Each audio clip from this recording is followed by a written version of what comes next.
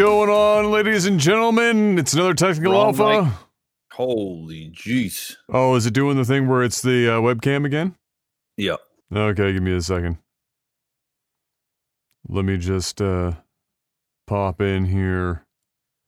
Oh, look, it still says input 12, audience ID 22. What if I just did that? Are we good now? Yep. Perfect. I'll never understand Discord. It's just one of those things. Ladies and gentlemen, it's another Technical podcast. It is Thursday, May the 28th, 2020. I know it feels like it should be like 2025, but we're not there yet. We got a, you know what? I'm going to say we have a great show lined up for you today, but it is going to be by nothing but the graces of our ability to carry literal nothingness for an entire podcast, as this has been, and I'm not even joking, this might be the driest news week we will have ever attempted to cover for a podcast. And I suspect a lot of that is because we're quite literally about a week and a bit away from the June onslaught. But oh my God. This is the most depressingly short list of podcast topics I've ever written, but we'll make it happen. Let me just get the screen up here for you guys. There we go. Hope everyone's doing well. Hope you're all safe and healthy and happy as much as you can be anyway during this Gong Show. Mr. Black! Yep. How was your week? Another week. I have to say, I'm noticing something. Either you lost a lot of weight or your head got smaller. Oh yeah, no, my we shaved a mohawk. Ah, okay, we're doing it essentially. Yeah, okay, all right, yeah.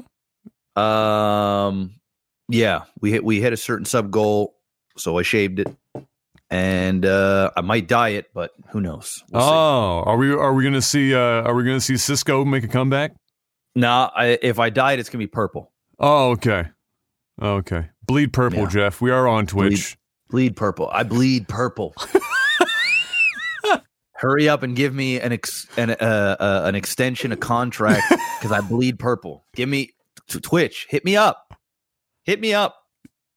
Everybody else is getting contracts. Hit me up. I'm still waiting to get the bounty board. I've only been a partner for like 7 years now, and I still can't get the bounty board. It's just embarrassing.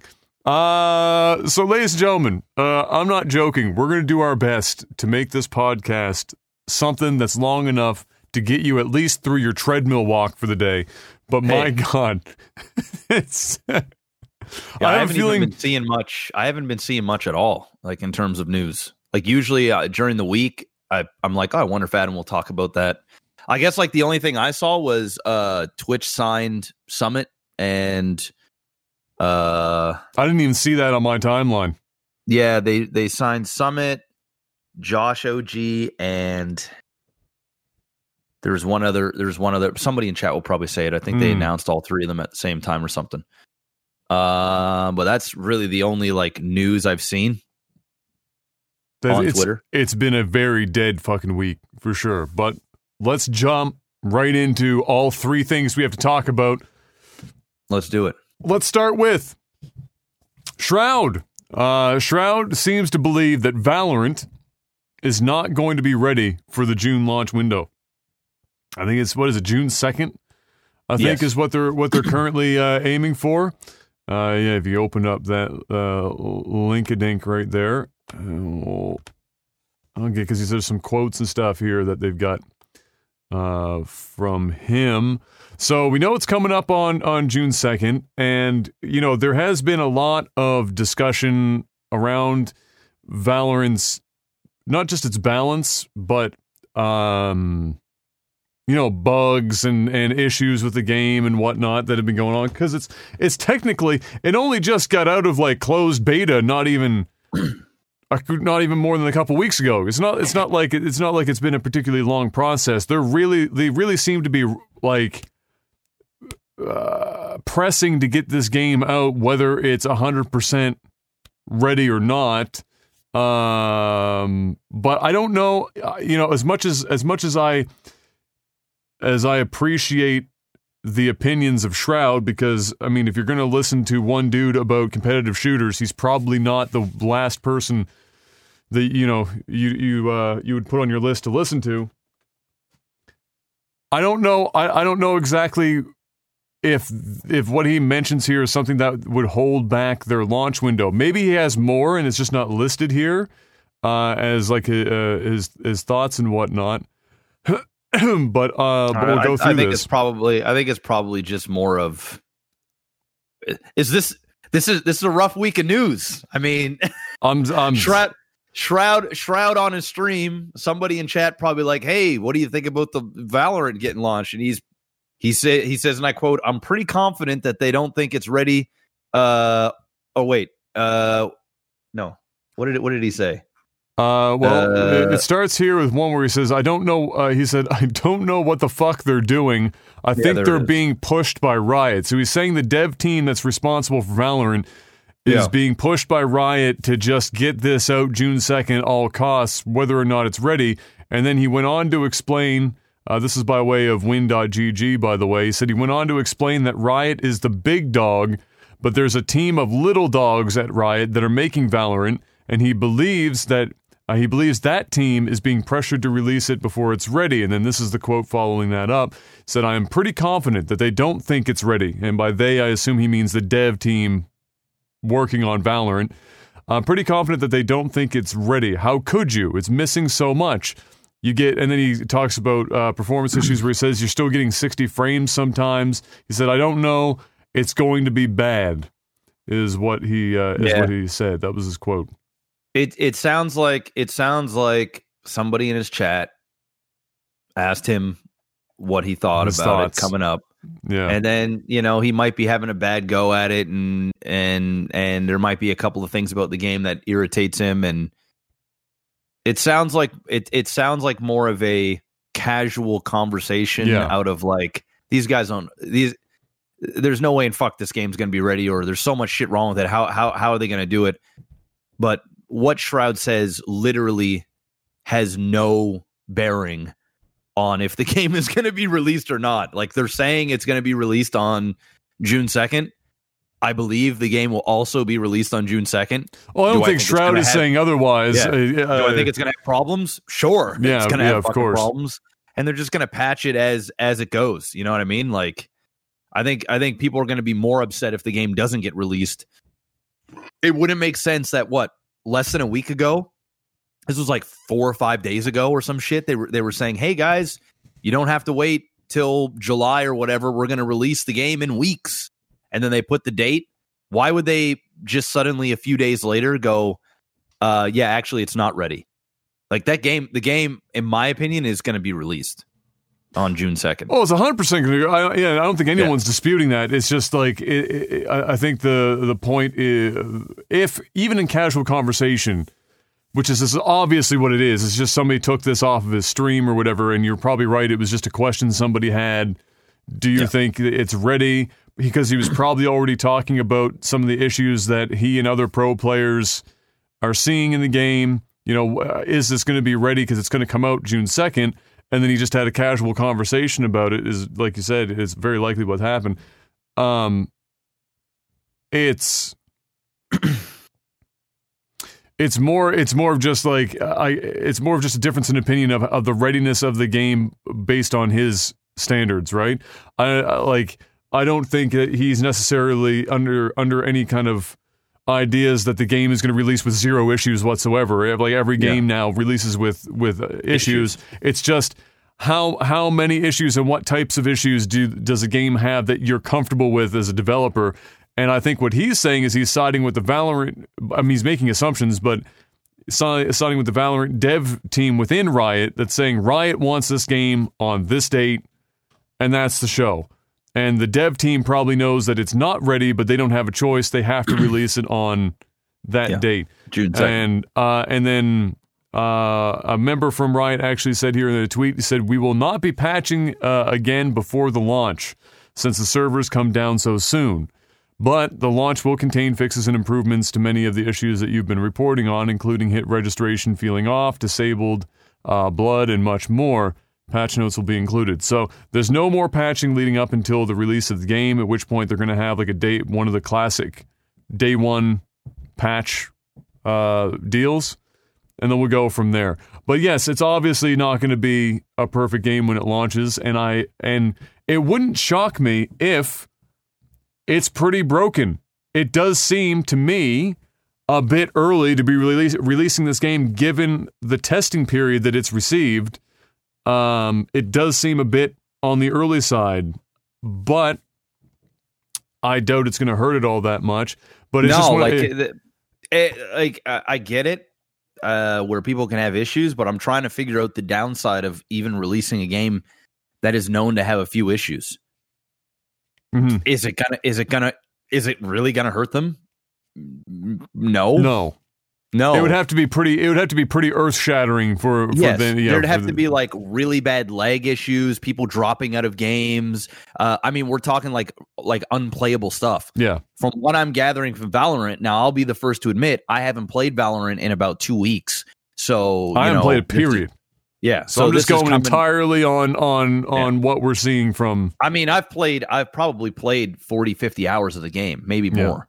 So, I mean, it's not that I haven't played it at all. I've played a fair amount of it.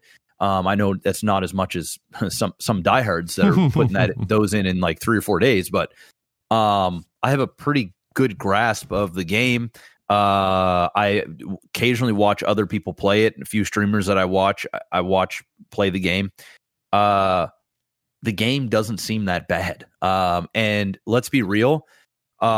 This game is meant for the players, right? Like the casual players right now.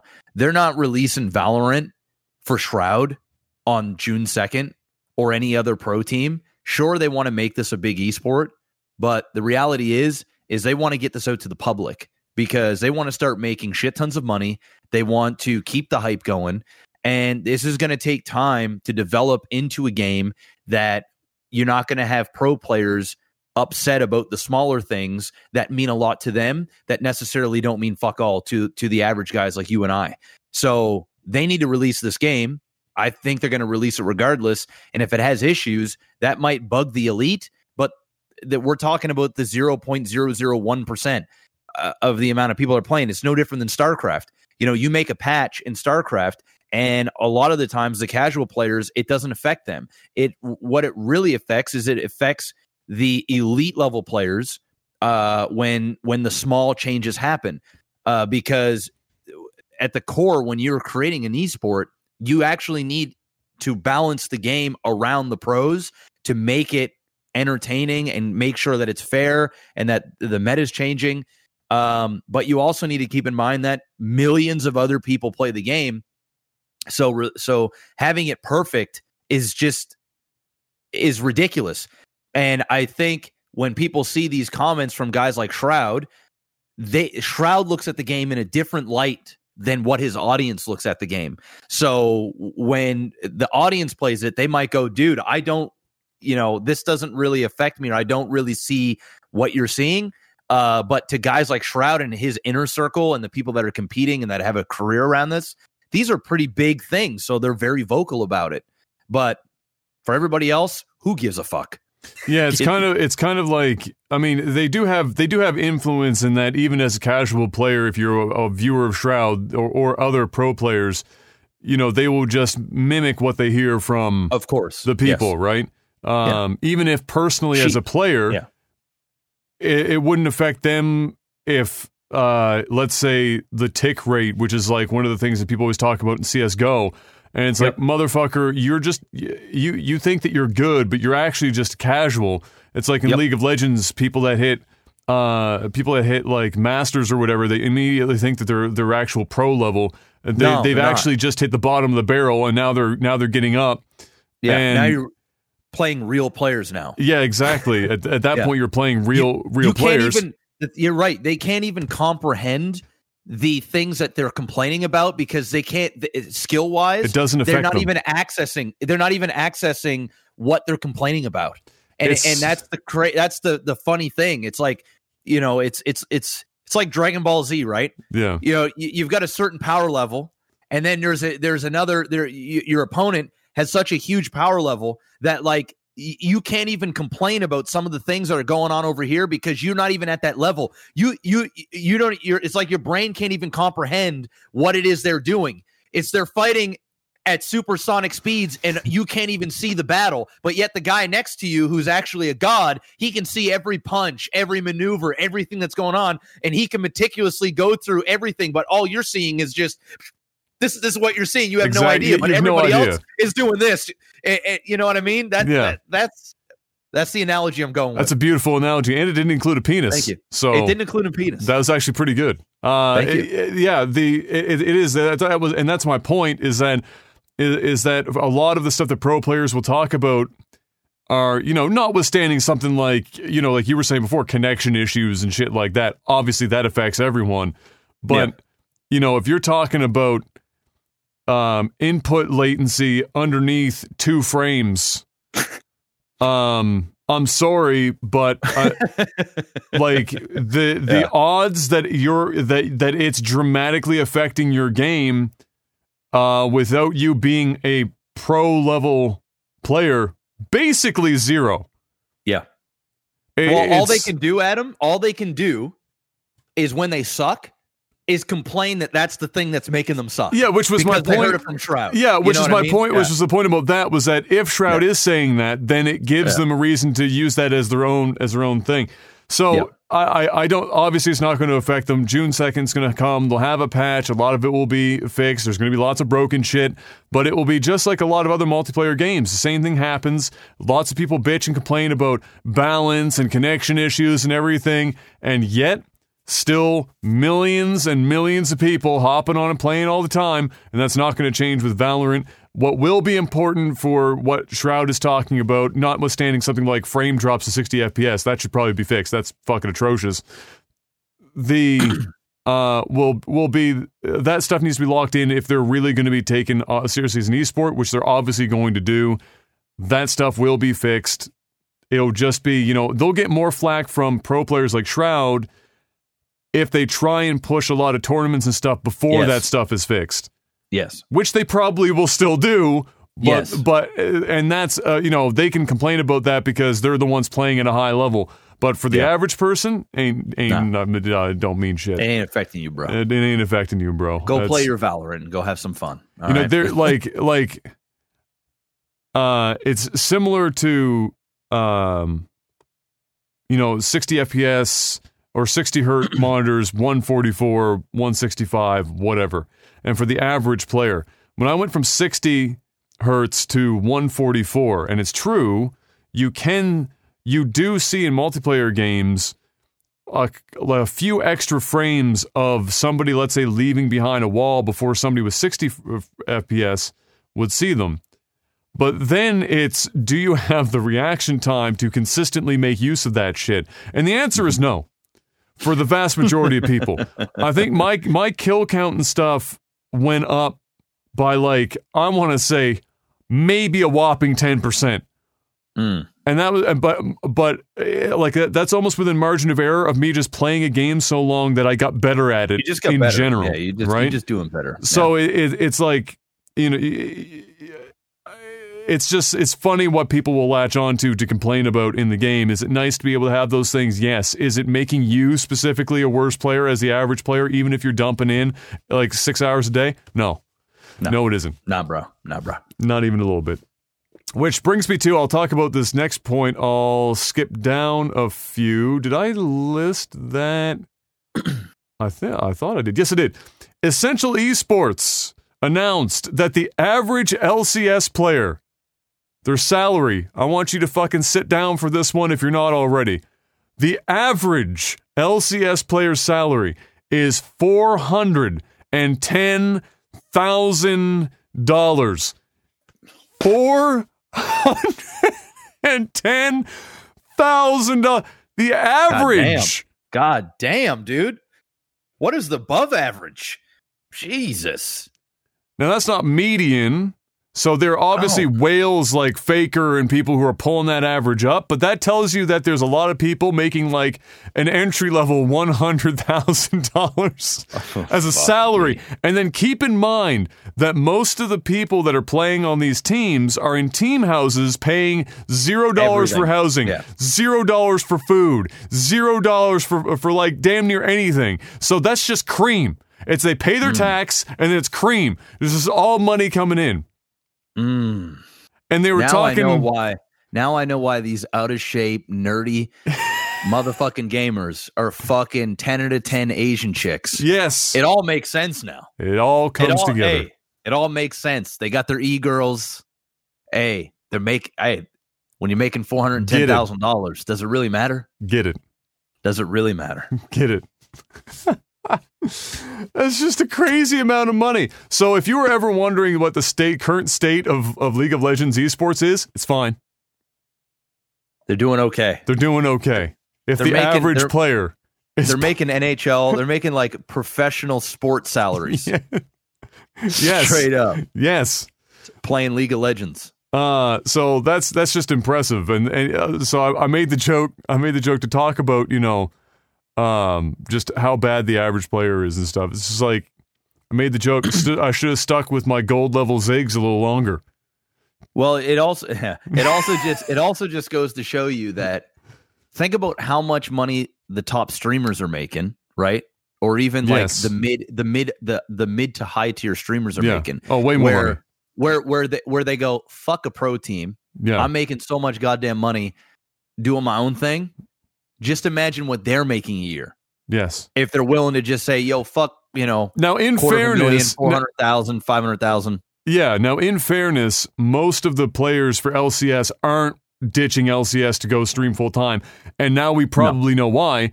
Because the average player is making $410,000 a year. They don't need to ditch shit.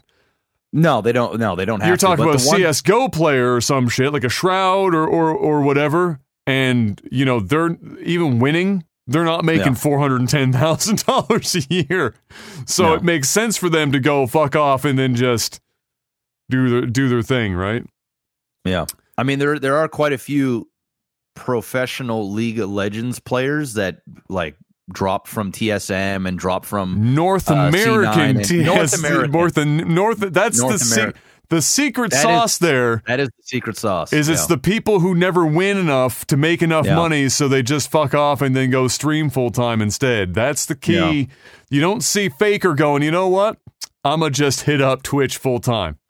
He doesn't need to. He doesn't need to. Why would you go on the grind when you can just be a god and just get paid handsomely for it? It's just the way it goes. But yeah. It's still, we've talked about this before, but every time, and I fucking hate it, every fucking time I see or read anything about League of Legends as an esport, it makes me want to play the fucking game, and I hate it because I hate the fucking game, and I hate the people that play it, and it is just pure AIDS from top to bottom. I actually like the game. I hate it because when I play it, I'm angry. Yeah. I know. I'm just so angry. Yeah, like I turn the launcher on. I can already feel my blood pressure rising. It's got that effect. It's fucking wild. But I occasionally miss it. Now it's such a wildly different game now than it was last time I played it that it'd be like learning from scratch all over again, pretty much. But it's just such. It's. I actually, my heart rate goes up just thinking about playing that game. And not because I'm excited, but because I'm like, yeah, don't do it. Don't do it. It's not worth. It's not worth. It's not worth. Unless you're one of the LCS players, in which case it's very worth. Very. Hey, you want to pay me $400,000 a year? I will convert my life to League of Legends. That I can promise you. Yes. Well, it was funny. That I can promise you. So Monte Cristo was the one who retweeted this, which is how I saw it in the first place. And then there was people in the thread that were like old guard League of Legends professional players that were talking about what they got paid. So it's like, we paved the way for these bastards because now they're making all this money. Back in the day, they were making like 40 Gs, 50 Gs, and they thought they were like hot shit. They're like, hell yeah, I can buy a fucking Mazda 6. These motherfuckers here, they're like, yo, I got Lambos, bro. Like, we got $60,000 Rolexes. We got Lamborghinis. We got hot Asian chicks. We live in the life, man. We got personal trainers and coaches. We got a gym downstairs. You know, this is, you know, we got chefs. Well, we're living the dream right now. You know, we're living the dream. You know what's going to be interesting to watch will be, I was watching an interview of, you know, after watching The Last Dance, I got on a big, like, just watching interviews with Bulls players and stuff over the years, and like there was some recent stuff where they were interviewing Rodman, and he was asked what he thought about how these young players now getting out of high school, whatever, getting out of college, barely just straight to the NBA, making 140 mil over 5 years. So much money. And what he thought, how he thought it changes the player's mentality versus what it was in his era in the 90s and before.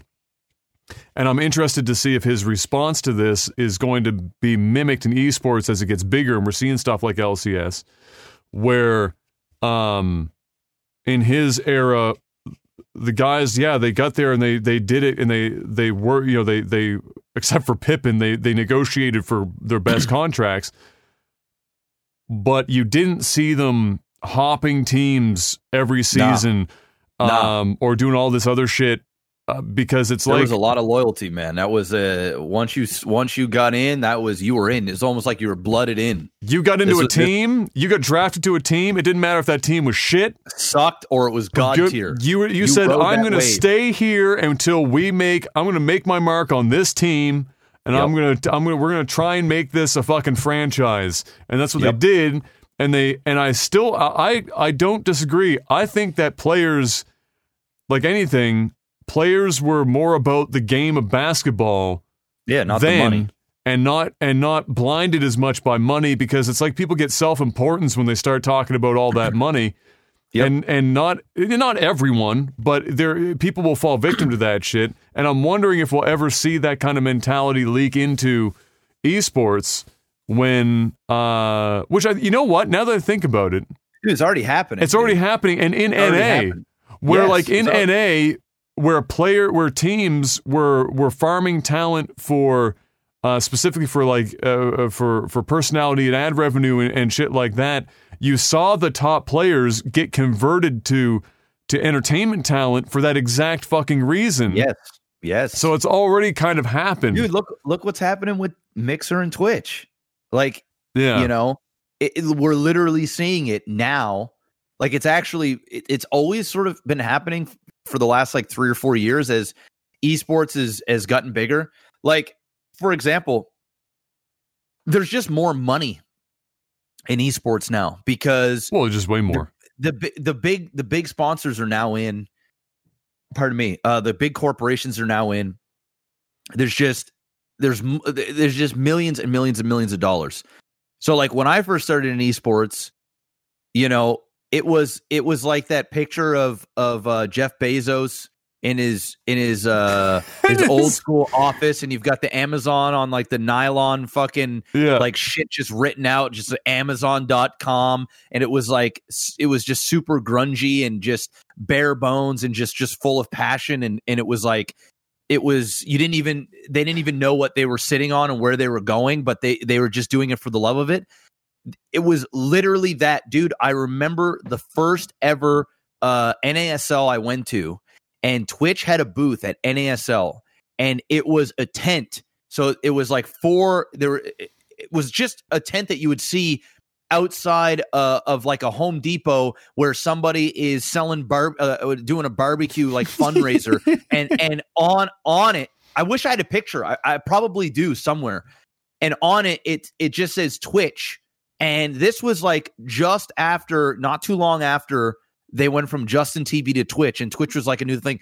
I'm telling you, dude, the booth. I mean, I think you were. I wasn't at NASL. You weren't at NASL, dude. The tent, the booth was about as big as this rug behind me, and there was just a little shitty table in there, and a couple of higher ups was there, and that was where I actually got my first raise at Twitch. So like I went there and I was talking to one of the guys, and that was when I got my first like pay increase from Twitch, just from networking and talking, and they were rewarding the people that had founded the basically the first streamers that were there.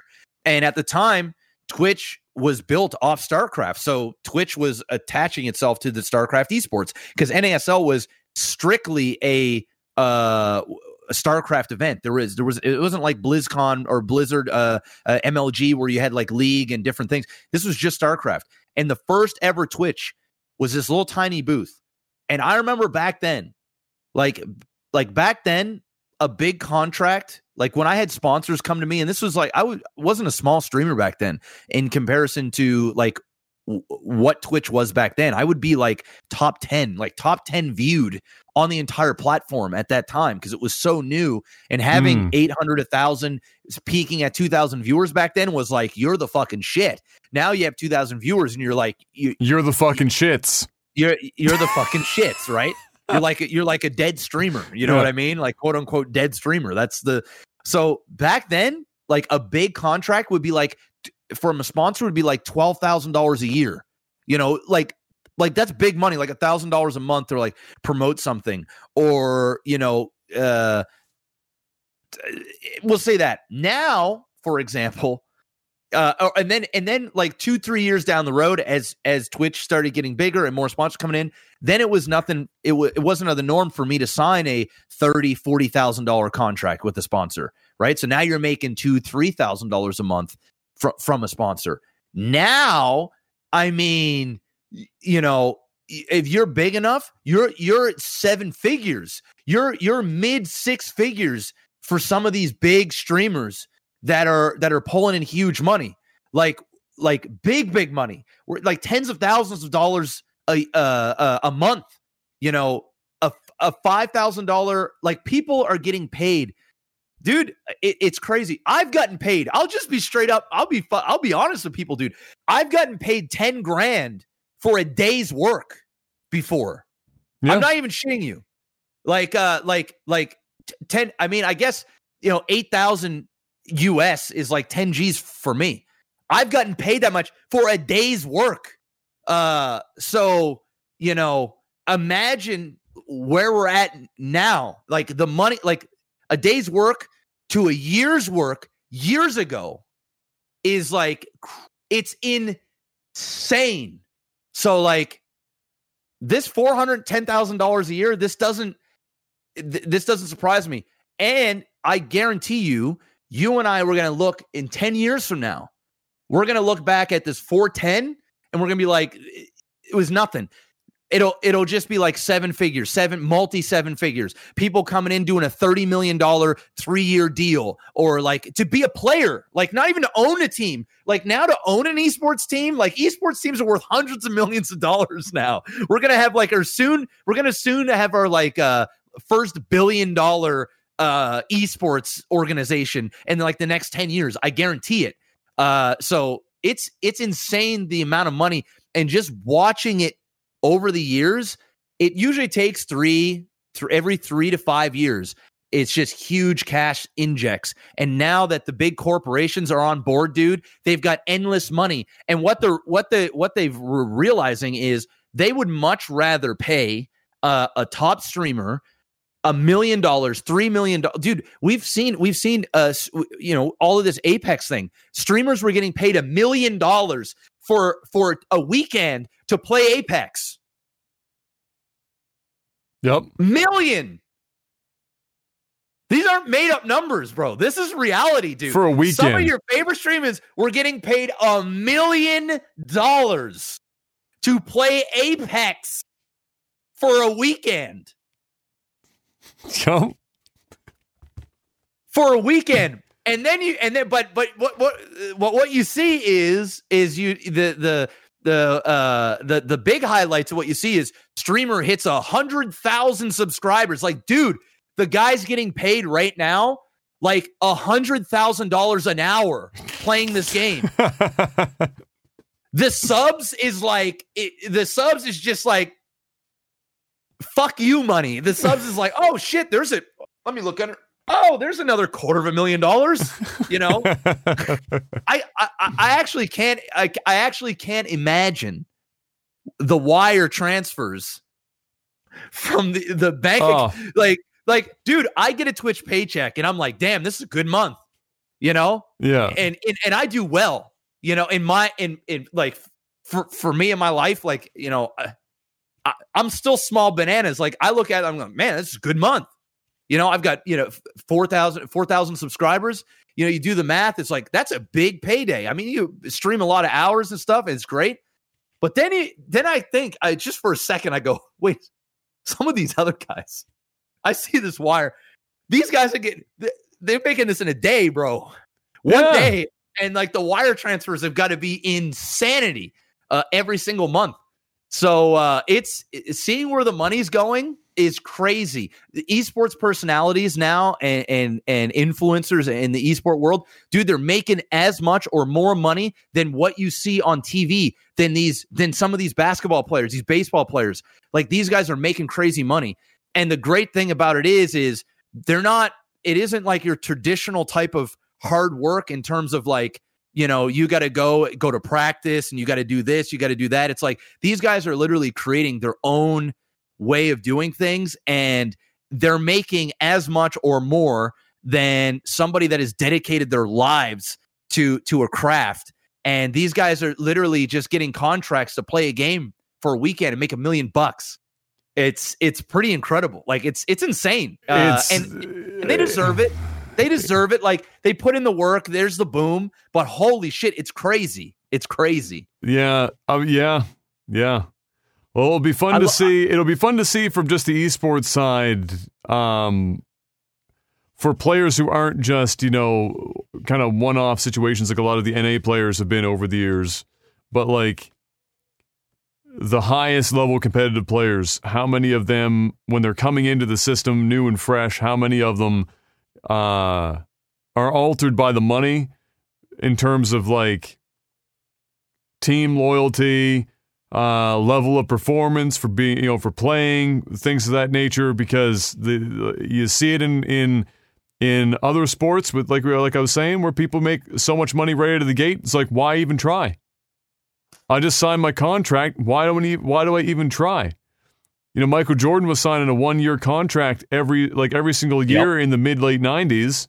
It wasn't like he was locked in for 7 years.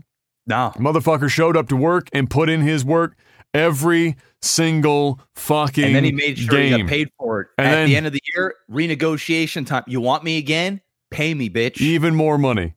Yep. But at least you fucking worked for it, right? You worked for it. Some of these guys coming in, $100 million.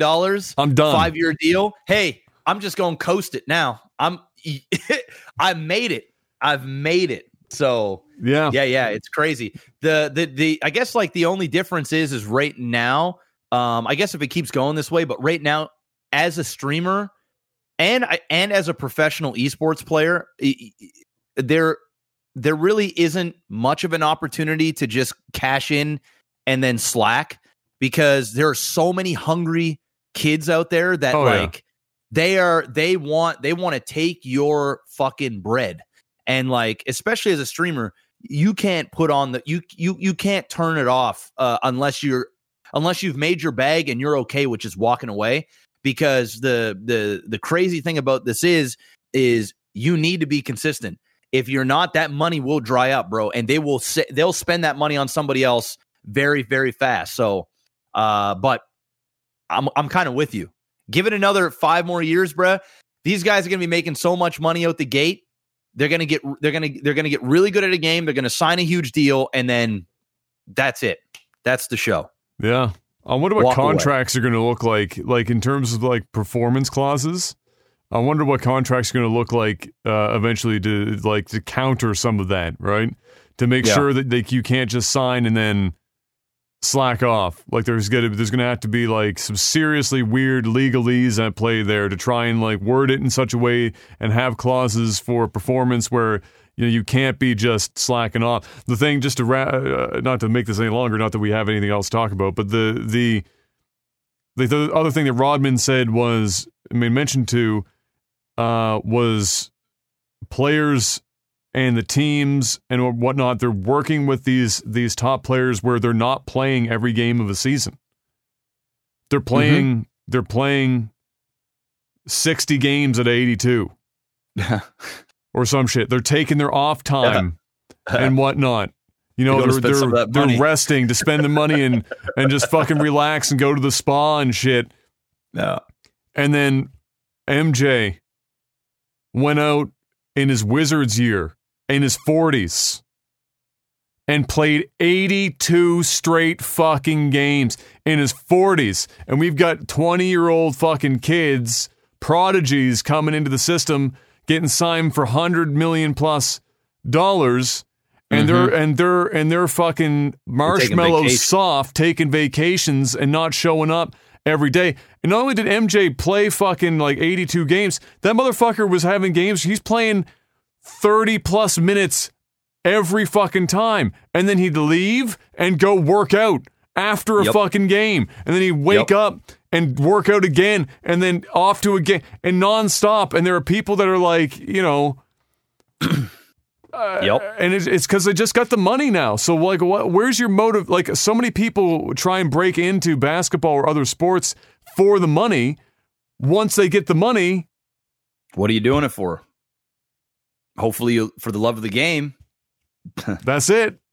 Hopefully, the love of the fucking game. At that point, a lot of players do it for legacy, right? So, when you hear that word a lot, you know, once a professional athlete get so rich, then now they do it for legacy, legacy. They want to be remembered for something, you know, and that's what drives them. But if they don't have that, or you could be like LeBron James and not actually want to build the legacy, you just want to tell everyone that you're the greatest of all time. Because why not? And just avoid actually becoming the greatest of all time. Just be like, you know, when I did that, I was the greatest of all time. And then MJ called up the producer and said, "Release the tapes." And then we got the Last Dance. I'm the GOAT. Fucking MJ said, "Motherfucker, come on now." Next up, what do we got here? IGN announces the Summer of Games 2020 schedule, which is, by the looks of it, when I read it over, just kind of looks like, you know, roughly what they would have been doing during E3, maybe expanding on it a bit. You know, it's a much deeper schedule. Like we've got June 4th through the 24th. It's got 20 days worth of stuff lined up here, ranging of all sorts of stuff. So just like Jeff Keighley doing his thing, I mean, it looks like everyone is individually trying to do some part to keep the news cycle going, keep excitement levels high. For what's coming up here with this new generation and just to make sure we don't have a major lull. But as like an actual site, IGN seems to be really pushing this the hardest outside of Jeff Keighley, of course. So here, I'll just rattle off a couple of the things that they've got listed here. Things like they've got a lot of exclusive world premieres or trailers and things for games coming up. They've got some charity streams that they have lined up in this schedule as well. They've got, let's see here. So Wasteland 3 from Deep Silver is an exclusive trailer, for example. Borderlands 3 DLC exclusive look and preview. Let's see what else we got here. Everspace 2 exclusive gameplay, Humble Bundle, Indie Showcase that's going to be there.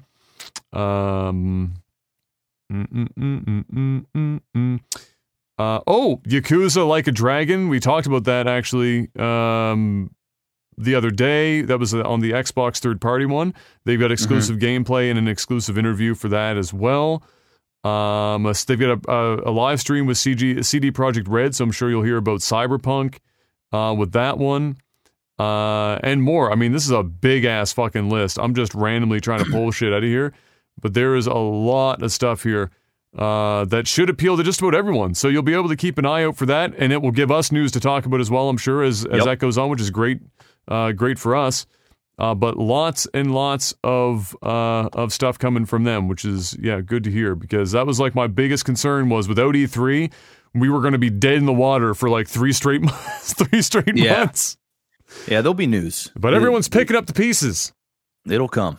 So shout outs to IGN for... and I think in a way it'll be even more hype because nobody's been doing much. There hasn't been anything. So I think even the smallest...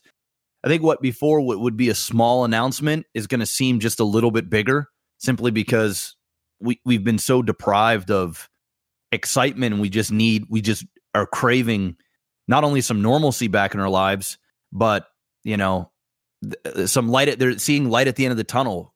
I think people are just going to get excited to get excited, which why not?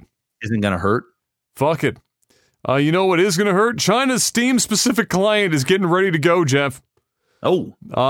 As you might expect, a Steam client in China, a little bit different than what we've got here, with all sorts of restrictions. The 2 main ones that I saw were your name on it is not editable at all. You get a random string of numbers associated to your account, and that's it. There's no changing it. You don't get to choose your name. You are just a number in the system, much like with the rest of China. Past that, there's also some games that they have time management restrictions on. So there are games where you'll only be able to play for so long a day or during certain hours of the day as well. And of course, a whole host of other changes to the platform. But Steam is obviously going to make as many concessions as they can because just having doing anything they can to get the platform in there, the amount of money on the table. Huge money. Huge. It's worth jumping through some hoops. Yeah. You jump through all the hoops. All of them to make that happen. Speaking of jumping through some hoops, Phantasy Star Online 2 finally launched, like, kind of outside of Japan. It's like 10 years. Almost 10 years this thing has been around for, this MMO. And everyone and their dog outside of its host region has been rabidly asking to be able to play this game, and it's taken them almost so long that nobody gave a fuck anymore, but a lot of people are going to play it anyway. But now it's just like the game is fucking old, man. I mean, it's almost 10 years old, for God's sake. However, they chose poorly, because this bad boy is releasing on Windows 10 on the Microsoft Store. Hey! And it's gone. Which means almost immediately there were all sorts of issues because the Microsoft Store is pure, unadulterated ass from top to bottom, whereby they install everything in an apps folder underneath the rest of the apps that Windows 10 has on the computer, which means that folder, by the way, even as an administrator, you cannot access, you cannot see anything. It's all fucking encrypted. So you cannot change anything in those folders. So if there's any bug fixes or whatever that would work with, let's say, a Steam version of the game, you can't fucking apply them to the Microsoft version of the fucking game on the Microsoft Store because it's shit. Unequivocally, objectively, ass. I hate how they handle it. It's broken Forza Horizon 2 for me that I've talked about multiple times in the past. Still not fixed. They're not like hard fixes, but you can't get access to the folder to fix them. So you're just fucked. So a lot of people have been struggling to turn the game on without it just dropping an error and not letting you in. There have been, thankfully, some workarounds for that to get people into the game, but there have been people that have been able to play the game without issue, and then when they restart the computer, game uninstalls itself. Rip again. So, if you're going to play it, good luck. I believe it's also available on the Xbox. I think it's a Play Anywhere game. So, if you have an Xbox and you don't want it to, you want it to actually play, then that might be the place to be for now. Until they sort out the issues with the Windows Store. Is it region locked? Oh, and it's not out for the EU. Oh my lord, I thought it was out for the EU too. It's just sounds like a NA. dumpster fire. All right, so that's bad all around. And sounds like Japan to me. I'm going to be honest with you. Sounds like Japanese game development. Next up, Dead by Daylight, which is one of those games that is just super niche, but it keeps going. It's on Twitch. It's got an audience. It's getting its new killer. I mean, it's got, like Freddy, it's got Jason, and all that. It's got several killers now. But now they're getting Pyramid Head from Silent Hill. Ooh, there you go. It's a good one to have. It's a good one. It's a good one to have. Every time that something like this happens, it just makes me sad that we're not getting Silent Hill games, and instead it's just like the property's being hoarded out to literally every other game but its own franchise. However... well, they're making money at least. Maybe they'll keep making enough money to make a game. Someday. It would be nice. I also retweeted this earlier in the week, but just a casual reminder for those of you that ever get interested in playing Silent Hill 2, which is the best horror game of all time, in my opinion. Do not play, at all costs, do not play the HD collection that they put together that was out for PS3. It is... so shit from top to bottom. Different voice actors because they didn't want to replay or they didn't want to pay the fucking old ones for their work. All the graphic updates, made it look worse, including one of my favorites, the sign that says Silent Hill on it. The font got changed to Comic Sans. Rip. Why?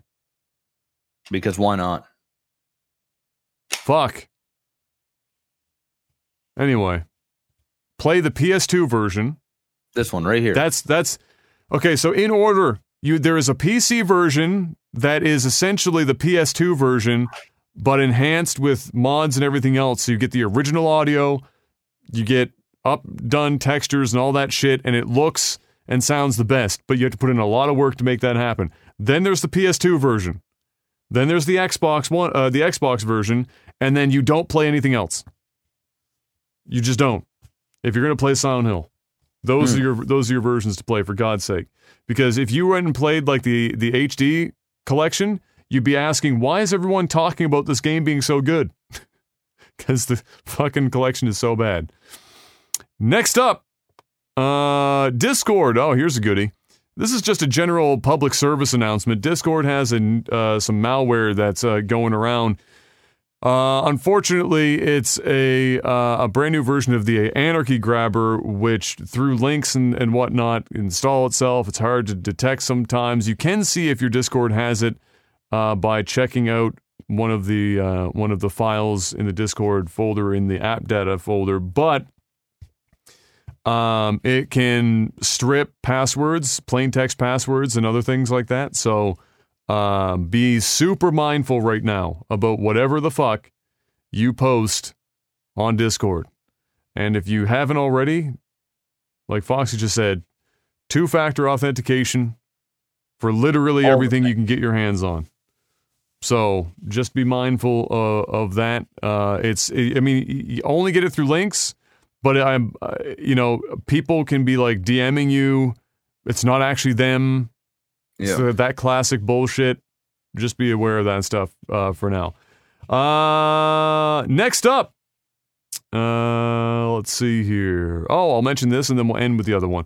Xbox Series X pre-order page is now live. There you go. Now they don't have the announcement for the date or the price yet, but if the page is up, that means that they're ready or they're getting ready. They're turning the engine over.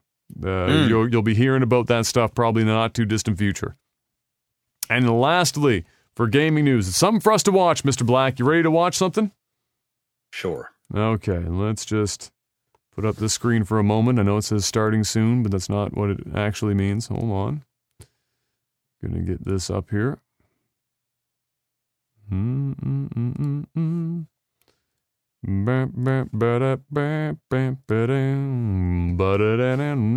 already have the time.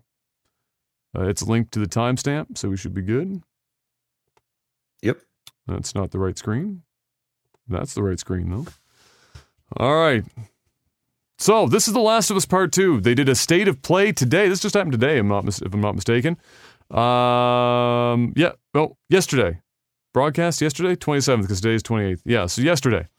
Where they showed off a bunch of The Last of Us Part 2 gameplay and stuff. I singled out a section here, so we don't have to watch the whole thing or anything, but it would just be enough for us to take a little peek at and talk about what we see.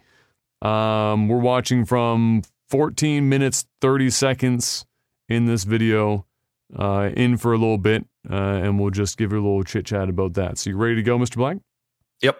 In 3, 2, 1, go.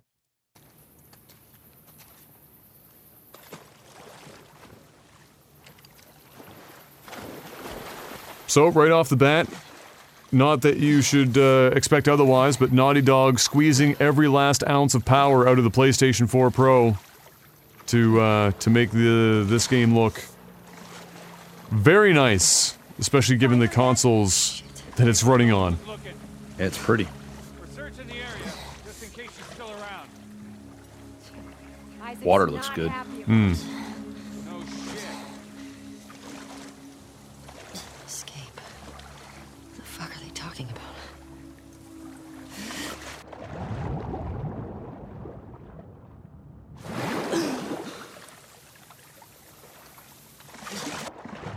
Animations also kind of stand out pretty much right away as being really good, although that's always been a Naughty Dog thing, having top-tier animation.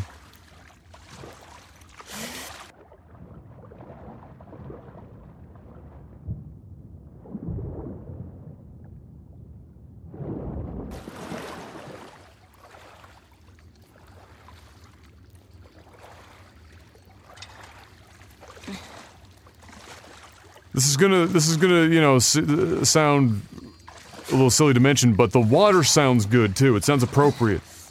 A lot of games doesn't sound right when you're swimming. Mm-hmm. Oh boy, here we go. Don't make a fucking sound. Hands up. Oh, this girl's out here playing with a PS Vita. Sure, yeah. Where is she? In the hospital. Where in the hospital? Yeah, they're clearing out the upper floors. She's somewhere in there.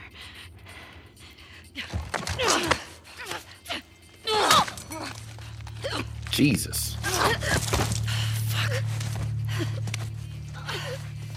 That was dumb. And she's gone. She just stabbed her in the throat real quick. Is Sony hunting down the last PS Vita owner?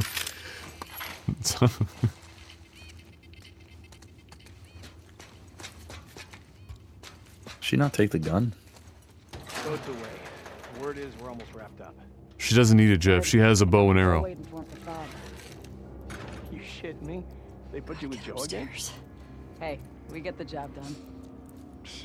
I bet you do. Oh, this is not fair. I feel like this... I'm telling you. Am I crazy, or is this the exact same place that they Fiend? showed From off at what? E3? I'll keep that in mind. Looks very similar. Fuck. Sounds like scars are getting closer. Hope that's our guys executing those freaks. Hey, did you hear why we're all getting called up to the fob? I heard that Isaac wants us What to kind of retake silencer downtown. is that? That's the strap some foam to the end of the gun. Oh, no way. Not after what went down last time. Oh, she's got bat vision. And Isaac isn't that crazy. It's what I heard. No, this isn't the same, but it's really fucking similar looking. All right, calm down. Stealth kill. Oh. This girl's crazy. She's seen some shit, Jeff. She's not afraid to stab a motherfucker in the neck anymore. She's getting a little nutty now. Oh no, it's a Coke bottle on the end of it. Ah. Which should only work for about one shot, and then it should probably have to be changed. And I use the term work loosely.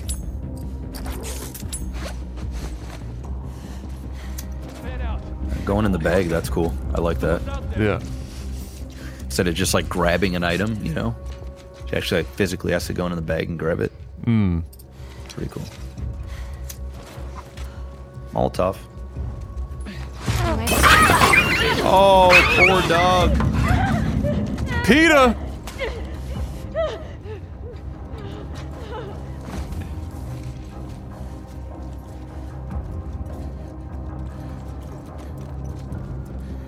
Coke bottle's seen some shit. Yeah. Well, it's been used a couple times now. I like it very likely does work.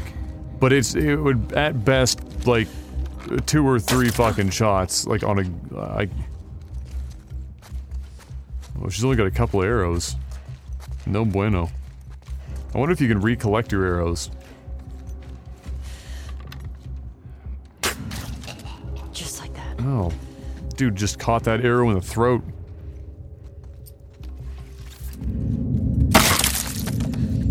Ah, there it is. It fell. Okay. Okay, So so yeah. so many shots with it.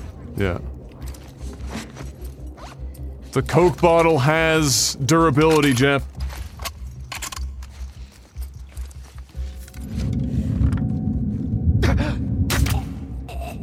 Oh, that scalped him. I'll go check it out. I got you covered. Holy shit! I've got you covered. No, I don't. You're already dead. Yeah, you're dead. Shit! Look out! No! She fucked that up. Oh no, she's still stunned. Her now, Brooke! Asshole! Oh. Oh my god! Oh my! This game's brutal. Wow, they went full on with this audio. I found her! Oh shit! What am I watching, dude? Is this? You're watching Dead by Daylight.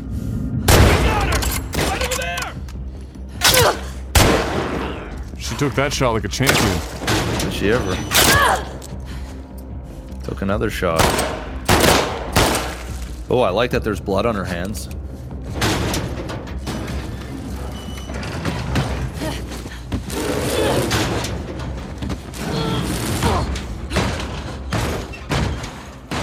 This is one of those games that when you watch it be played where there's no fuck-ups, it looks really dope. But then if you played the game and you died at that door and you had to like watch all these like these extra little cutscene moments where she's pushing shit against the door and all that, it drive you slowly insane.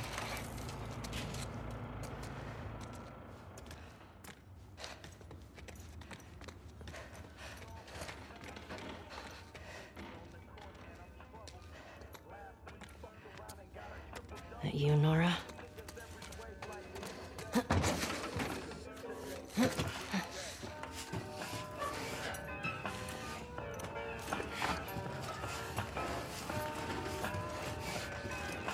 Oh. You've got to hear that. Maybe if you put some more guards, Abby would still be herself. The fuck was Abby here? I'm not stupid. You're gonna tell us where she went. When Isaac talks to us about this, I'm getting tired of this. Nora. Nora! I'm not going down for her, man. Nora the Explorer.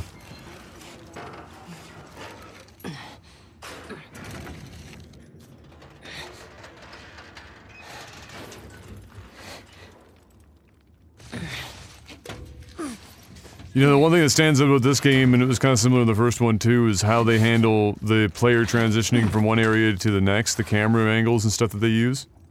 It all makes it look like cinema versus a game. Mm-hmm. Don't scream. Put that shit down.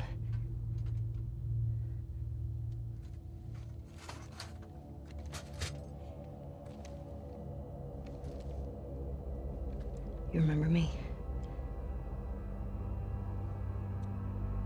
Yes. She's got some big ass hands. You remember me. Huge hands.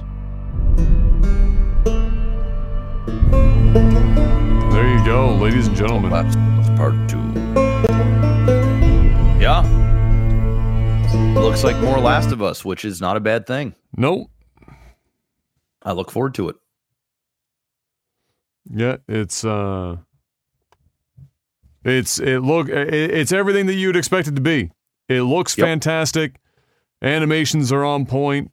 Brutal is like the first thing that comes to mind watching that. I mean, crazy. Yeah. the way that she was taking people out was very, very brutal. And they didn't hold back on that at all. Especially the audio. I mean, they were. I want to know what the audio booth looked for when they were like, all right, so we're going to need you to pretend that you've just been stabbed in the abdomen 4 times and are now bleeding from the mouth.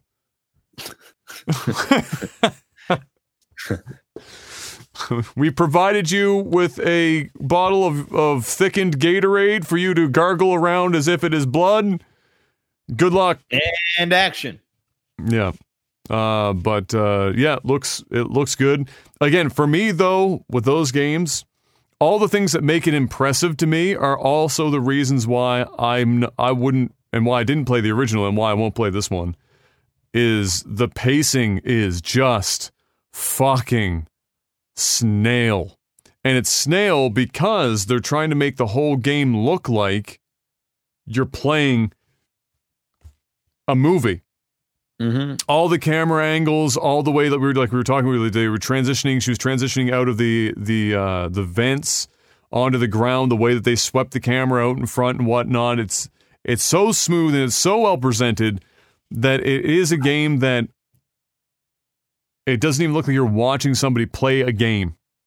When nothing goes wrong. And that's why I mentioned, like, when you're the one playing the game and you get to that door and you're opening it, you get popped off on a few times and you die, and then you've got to rewatch all this, like, painstaking getting out of the vent, watch the camera rotate, slowly slink down, grab the backpack, put the backpack back on, tie your shoes, eat a sandwich, whatever other fucking things they have to make it look so much more believable. That looks fucking incredible when you get into it. And you get to a section that's hard. These types of games, like, I find... Oh, the first one, the clickers, just everyone hated the clicker sections because people died like 50 million times. Yeah, I don't really remember. I just... Yeah, that stuff never really bugged me. And usually they like, especially during cutscenes and stuff, they let you skip through it. And cutscenes, yes, but like the animation part, like you never get... Yeah. That doesn't really bug me. The trade-offs are definitely worth it. I mean, the Last of Us really does stand out as a game that I still go to when I think about great games. So yeah, I'm sure this. They're incredible games. Oh, they're both. Yeah, it's gonna be great. Yeah. Oh, it's gonna be very well done. And that's all we've got. I think we did a pretty good job. Where are we at? We got an hour deep off of like 4 bullet points, Jeff. Boom. That's what you gotta do. We gotta make it happen. You know what else we gotta make it happen? Patreon.com/legtv. That's right. Hit us up. $1 the minimal. It goes all the way up to as much as you want. And I'm not sure how many Patreons we're at right now, but it was moving up. We're up. We're above 2,200 now for the first time in a hot minute. But thank you. The thing that I want to, a couple things I want to mention about Patreon before we get into the other sellout sections is one. I stopped receiving for a hot minute. By a hot minute, I mean months. Time has blended together for me. I didn't even recognize it was happening. I stopped getting notifications from Patreons when we were getting messages. Oh. And so last night, when I was going in, and this leads to my other point, Patreon will start taxing subscriptions. The tax will vary based on the benefits that you're getting from the subscriptions, and I will be doing my best to make sure that the tax applied to our stuff is the smallest amount of tax possible, but just be aware that that's going to happen, and you will receive an email from Patreon here probably the next few weeks outlining that, but several countries have forced them to now have taxes on their subscriptions for certain things like physical deliveries and things like that. Like they started getting their door knocked on from tax agencies saying, "Hey, these people or these things should probably be taxed." So be aware of that. I'll do my best to reduce it as much as I can. It's unlikely to be that dramatic. I mean, if you're $10 a month and you're getting like 10% tax, it's like, it's not going to be the end of the world. But just be aware that that's coming. As for the messages, yeah, there was like 50, and there were a lot that were pertaining to the physical delivery or the merch delivery and stuff of that nature. I have now gotten back to last night before I got off the computer. I responded to all 50, and I added all 50, not all 50, but I added everyone who was sending a message about the merchandise. I've responded, so you'll be able to read and get more details, but you are on the list now, so don't worry. When we have the opportunity to ship out, I have an Excel sheet, your names, all that stuff's on it so that we know and the status of the delivery, if you've been sent it before or not, or if it's in process, that's all there, so you won't be forgotten. It's just now we have to wait for an opportunity to be able to ship stuff out again, and we don't have an ETA on that as it stands. So it's there. We have all the merch. We have all the stuff. We just have to wait for an opportunity to be able to send that stuff out. And then everyone else I responded to. So that's done. So that's all caught up. And then I wanted to let you guys know about the tax. Patreon.com/LikeTV. You can continue now. What do we got? All right. We got NordVPN. Promo code OTT is going to get you 70% off your VPN subscription. If you guys are not already, or if you don't already have a VPN, virtual private network, click on the link in the description below or go to nordvpn.com/OTT. Promo code OTT, 70% off on a 3-year term, up to 6 simultaneous connections, 30-day money-back guarantee. If it's not doing what you want it to do, get your money back, no questions asked. You can take advantage of watching different regions of Netflix with just a click of a button. You can use their app on your phone, desktop, internet browser, smart TV, you name it. They've got an app for everything. And you can get around data capping through your internet service provider. You can watch region-locked content no matter where it is by just a click of a button to mask your IP. And, of course, you can stay safe and anonymous.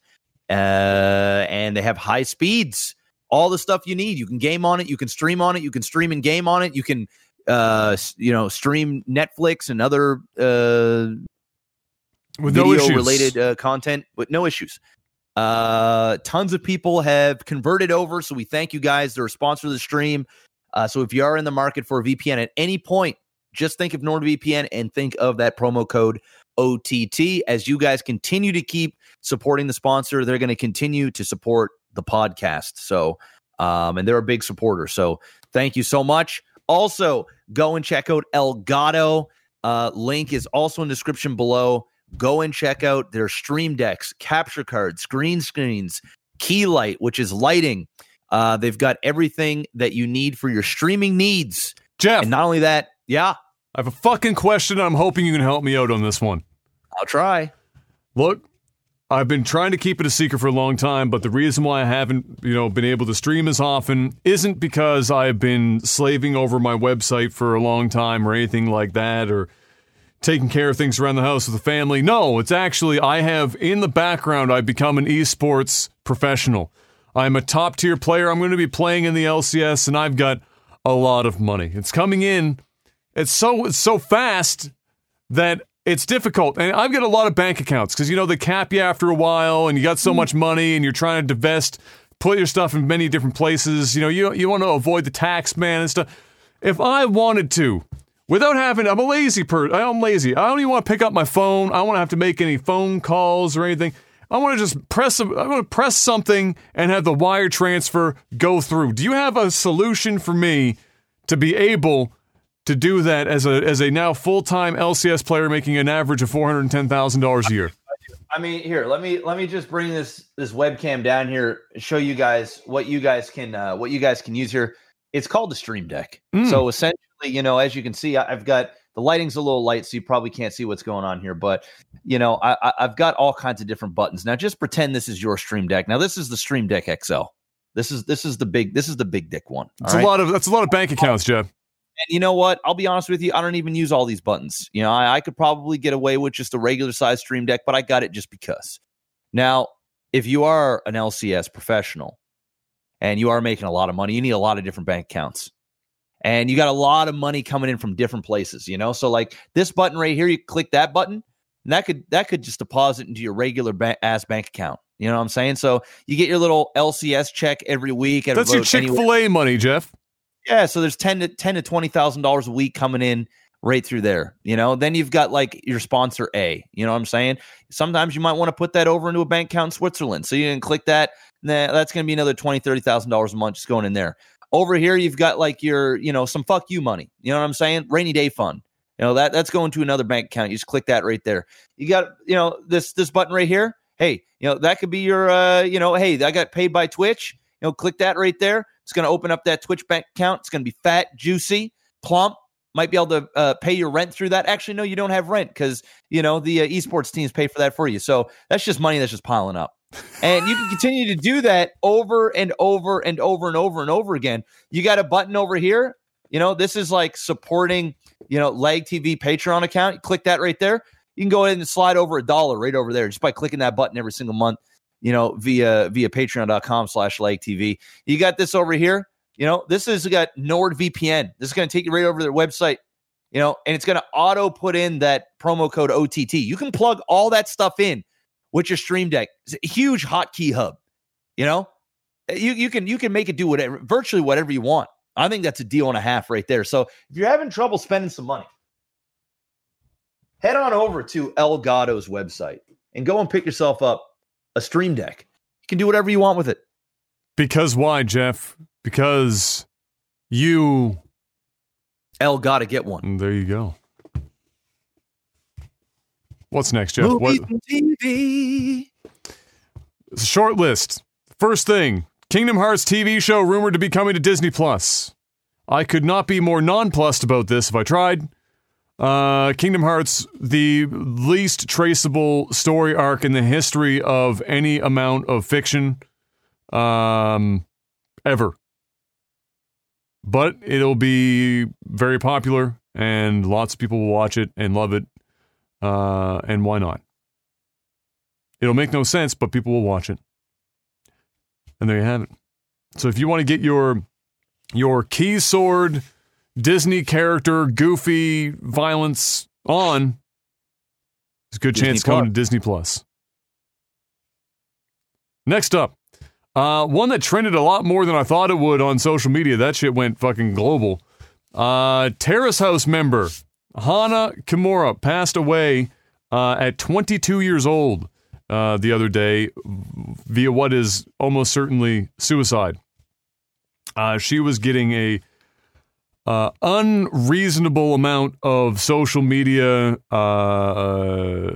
hate and backlash and whatnot for her participation on the show. She was a professional wrestler, actually, in Japan, and a premier level wrestler. Actually, one of the better wrestlers I've seen for their age, male or female. And the company was positioning to make her the head, the lead talent, at only 22 years old. But unfortunately, just like social media for any reality TV show, people are fucking crazy, Jeff. Yep. People are fandoms, I should say, not fans, because the difference between fans and fandom in the modern times is. My God, people are nuts. Like every time she'd post on social media because she got in a disagreement with somebody on the show, they told her to kill herself. Every time she made any post on social media. Pro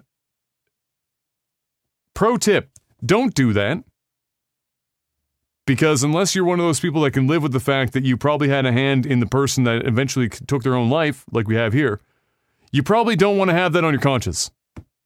Just keep it to yourself. If you don't like somebody on TV, whether they're playing a character or not, keep it in your own household. Yelling bitch on the couch, but you don't go to their personal social media accounts and start like targeting them and like direct messaging and be like, "Hey, kill yourself." Sounds like roleplay.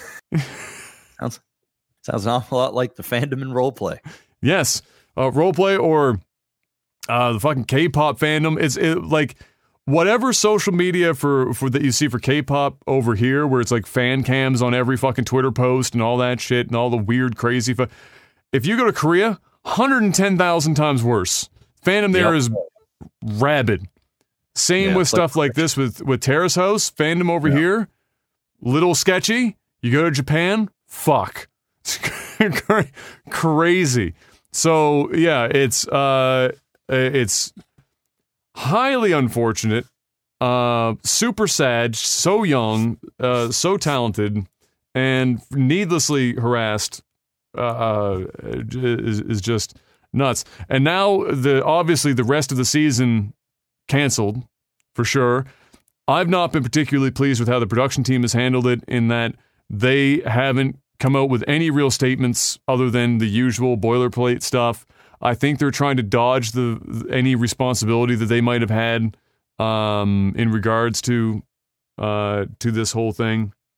And Now my concern beyond the fact that this happened is that I'm pretty sure the show's just never going to make a comeback at this point, because even if it does, it's always going to be the show where the contestant killed themselves, right? And I mean, imagine if Big Brother, if that happened on Big Brother, like one of the contestants killed themselves. I mean, Big Brother has, and you would know this, they have psychiatrists on site for the people on the show for that exact purpose, to try and keep them mentally stable in a place where nobody could possibly be mentally fucking stable all the time. And so, yeah, it's just another example, and that trended everywhere because it was just cyberbullying, took another person. And it's nuts because you can't escape that shit. You know, when we were going to school, growing up, there's no social media really until we were just about out of school. And certainly not, it wasn't as ubiquitous as it is now. And so if you were bullied at school, at least when you left school, you left the bullying at school the majority of the time. Now with the internet and social media, there is no hiding place. It's nonstop. Yeah. It's just 24 hours a day. And so, that's just crazy. But very sad that had to happen. And other than that, that is about all I've got. There hasn't been anything crazy. Em and I haven't watched anything but 90 Day Fiancé. Oh, did you watch some of that? Yeah, we've been watching it, man. I think we're like 6 or 7 episodes in. The shit is long, man. The episodes are like an hour and a half each. Dude, I checked last night because we watched 2 episodes last night. We still have 7 more episodes left in this damn thing. It's like 11 hours of this shit still. Yes. So yes. It's intense. And we only can watch, maybe an episode a night on a good night. It's like an hour and a half, right? We ain't got fucking 3-4 hours of TV, right? So but yeah, we've been watching that, so it's entertaining. It's entertaining. What were your thoughts on Big Ed? Big Ed is something. He's something. He just made sweet, sweet love on the last episode. Oh, so, you got there? The crazy foot massage segment. The hairy legs and oh man, the show is just so cringe. It's so there's so much fuckery that goes on, man. There's so much like obvious ploys to get green cards and just it's wild. There's like, and you feel bad for some of these people because you're like they're so desperate for love and like they're so, you can just tell like just mentally they it's a lot of mental gymnastics for some of them, like the black girl, what's her name, with Williams. Yeah. That one's painful, bro. I called that out like right away. As soon as I saw the pictures, I'm like, I said, Kayla, I guarantee you it's some Nigerian. And then I was like, I was like, wouldn't it be funny as if the Shyamalan twist, the Nigerian was Soulja Boy? Or one of like his friends or some shit. Yeah, baby girl, I will cry for you, girl. The whole celebrity thing, like, man, this shit is just, it's crazy. It's nuts for sure. Yeah. That was, well, I mean, it was obvious that Williams was a catfish pretty much right out of the gate when she was describing him. Showed the pictures, and I was like, all right, that's probably. And his name's Williams. Yeah, it's just Williams. It's like Oprah. He just needs one name. And then like what made me laugh was when she was like, yeah, he's a restaurant owner, and I immediately went, nope, because no restaurant owner has enough time to go to the gym to look like that. Well, not only that, she was on the phone with him. You could hear the voice. I was like, and then this next scene where she was like, I love the English accent. It's so sexy. Like, that's not an English accent at all. That kind of sounds like Nigerian fucking dialect here, and this doesn't sound. You getting catfished? Hey Jeff, meet me at the London airport. Yeah. Which one? The London one. Wow. Yeah. Otherwise, no. I haven't really seen much crop up movies and TV wise. Another episode tonight. Yeah. All right. You know what's next? Tech support. Ladies and gentlemen, patreon.com/lagtv. Every single week on podcast day, I post up a post on the Patreon page. $10 and higher gets you access to that bad boy, and you can then ask us questions in which, during the tech support segment at the end of the show, we answer as many of those as we can. And today, given the fact that we're an hour and 25 minutes in, I'm going to say we're probably going to answer a good number of them. Let's hop right in. Do I still have that up? I do. There we go. Might even be able to see my boy before he goes to bed. It's possible. Dream. The dream. Will Hawkins asks, how old were you when you could first do a dunk? I'm guessing he's asking me. Because you've never been able to dunk. No. Okay. So I've never really tried, I don't play basketball. Yeah. How old were you when you could first do a dunk, and can you still dunk? Okay, so I first dunked in junior high, grade 9. I would have been, 6'3" at the time, maybe 6'4". I had done most of my growing by then. I just got to 6'6" by the end of high school. When can I still dunk? Probably not, honestly. I sit in a chair all fucking day. And it takes, I'm 6'6", but it takes an awful lot to get a 6'6" body to a basketball rim. When you see Michael Jordan, who is also 6'5", 6'6", jump and get that high above the rim, that motherfucker was built like he had springs in his feet. It takes a lot to get that going. I tried to, where was I? We were in the valley, and we were visiting my dad's elementary school because they had like a little cafe opened at the time for like the community. And I went into the gymnasium, and the first thing I did was I stood underneath the rim, and I just tried to jump to see if I could at least touch the rim from a standstill. And I barely got to the rim from a standstill underneath of it. If I was running, I could probably, maybe, but it'd be bad. It'd be an ugly dunk. It wouldn't be pretty. It would look like an older white guy trying to fucking dunk, and it would just not be fucking pretty. But can I still? Probably not. Too much sitting around. Oh, this is Seth just saying a comment. Windows 10 updates suck donkey dick. Yes, you're right, Seth. They do. And buckle up because the next major one is coming soon. Yay!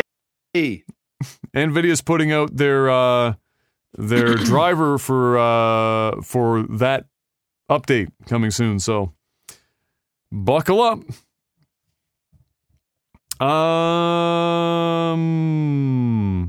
Chico asks, what is the best cheapskate story you have?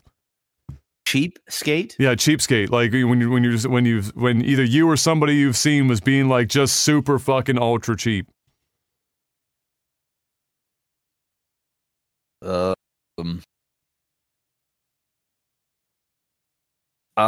man.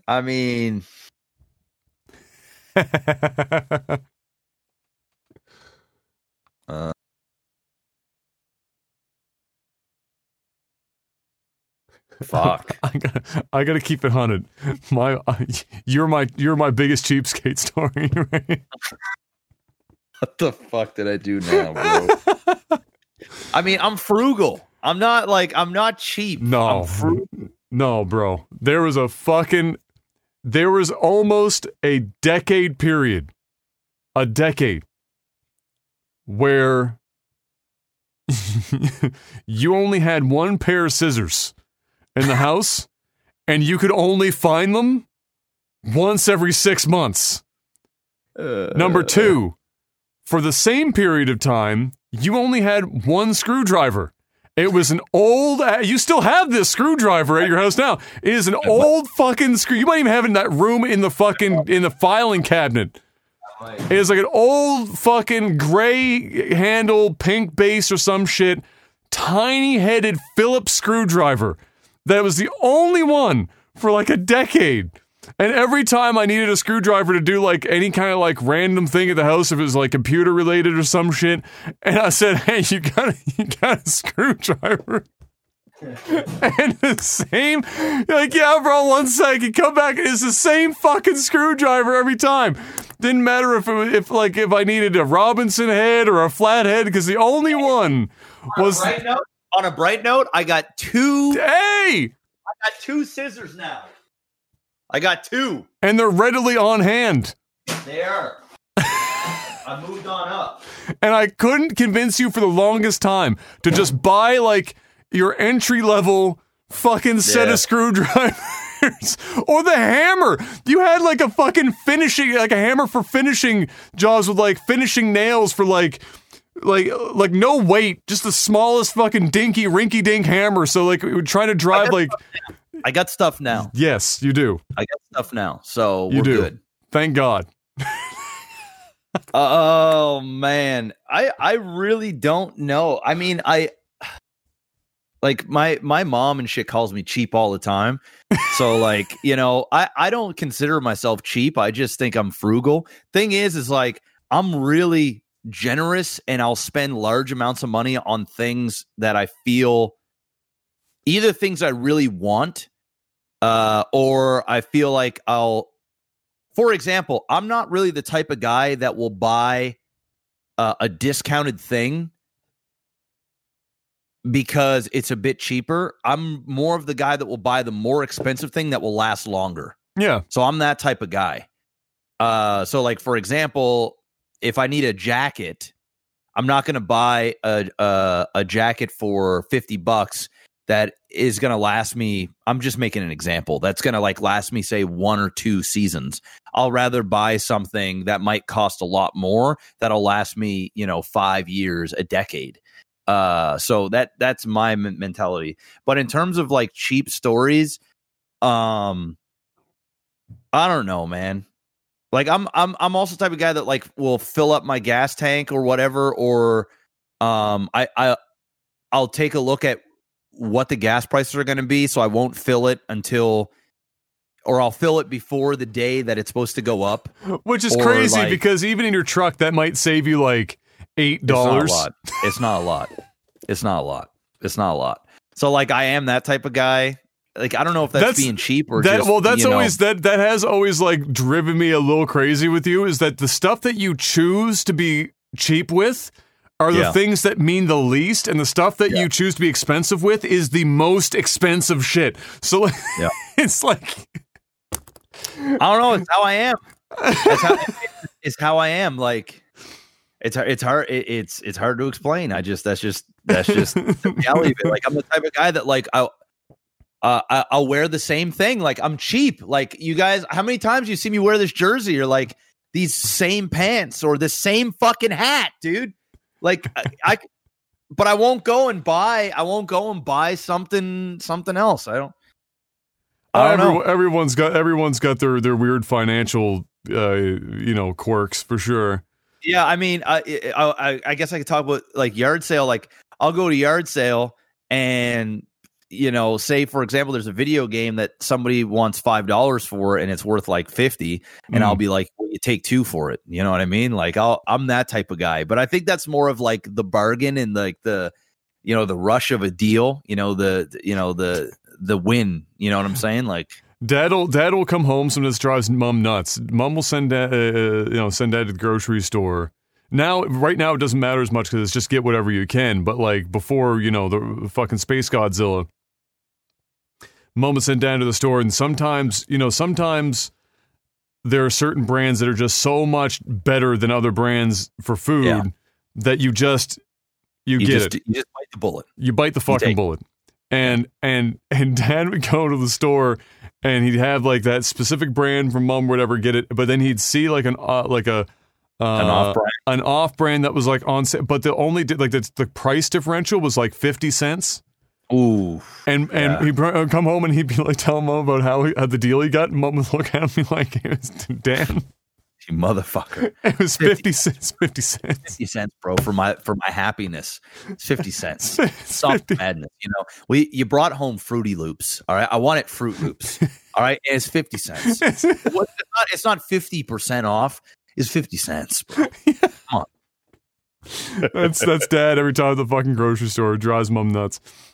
That's what's up. Luke asks, Jeff, for those of us who don't have time to watch your personal stream, could we get a little background on your GTA RP character, like the history, how you came up with it, etc.? I'll go super fast. All right, so he's a character that couldn't sing. He was singing out of tune, right? So he wasn't a very good singer.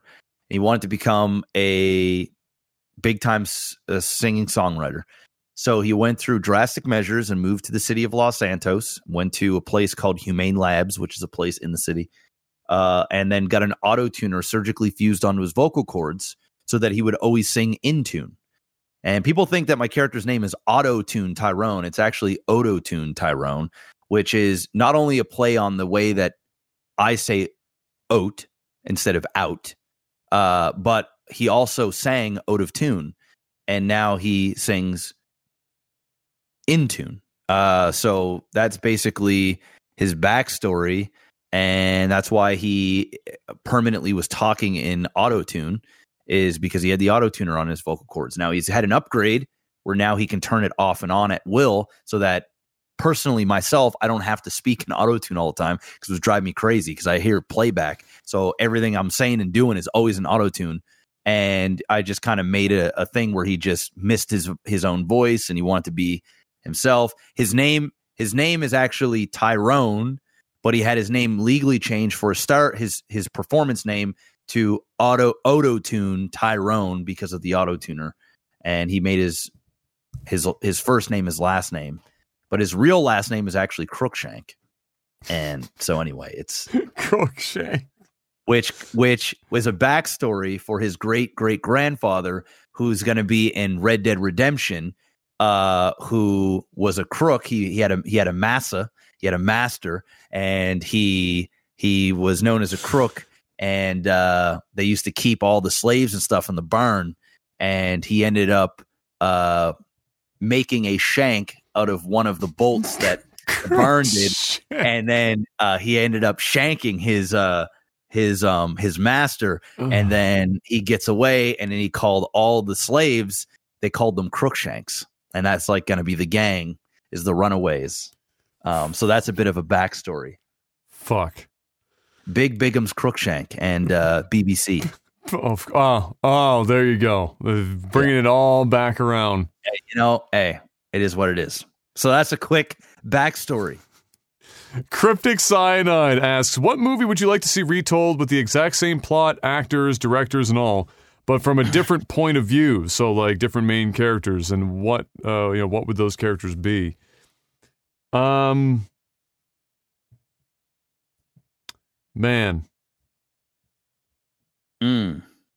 I think it might be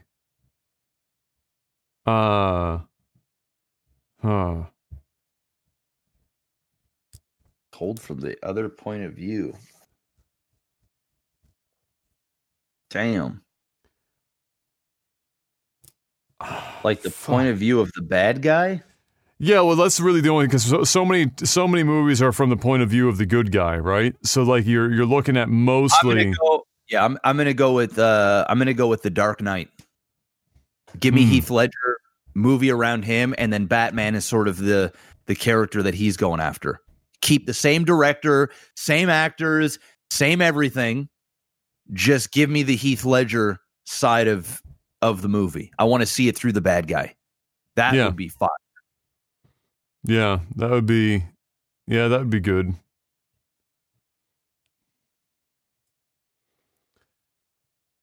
I'll go Star Wars prequels from the eyes leading well, no, cuz everything's the same, so it's not a different movie. Fuck.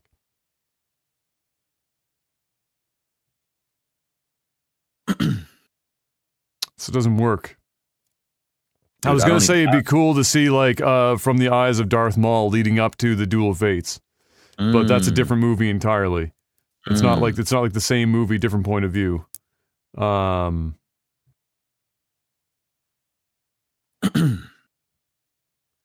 don't know if I've got one. I think what you picked is good as it is. I mean, it might be interesting with some war movies to see from the other side. Like, I know people would be terrified of it seeming like they're glorifying what people would consider to be the bad guys from wars past, but soldiers are ultimately just soldiers, right? Hey, the bad guys had friends and family, you know what I mean? Like, everybody's got a story, you know what I'm saying? So, something in that vein might be interesting.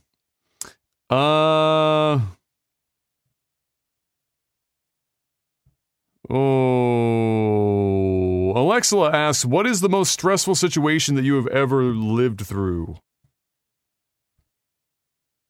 That I've ever lived through? Honestly, I mean, the only like now, I would say now, and then before that was just when Ryan was murdered, and that was the only two times that I've ever experienced like a level of stress that would be included in this.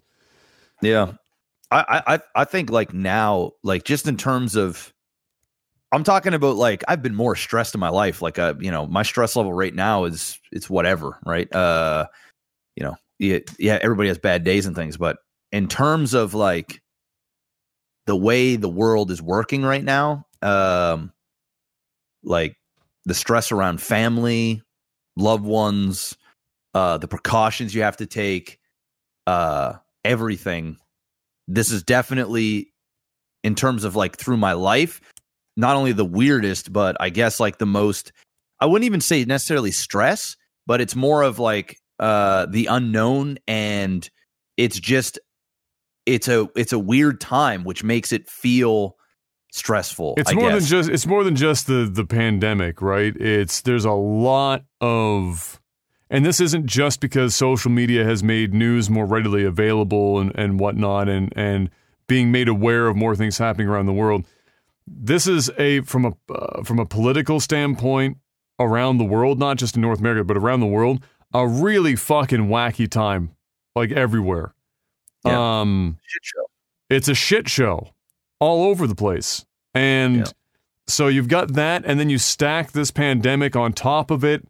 And even for those, like for people like you and I who, it's a stressful situation, but we're coasting compared to a lot of people. Yeah.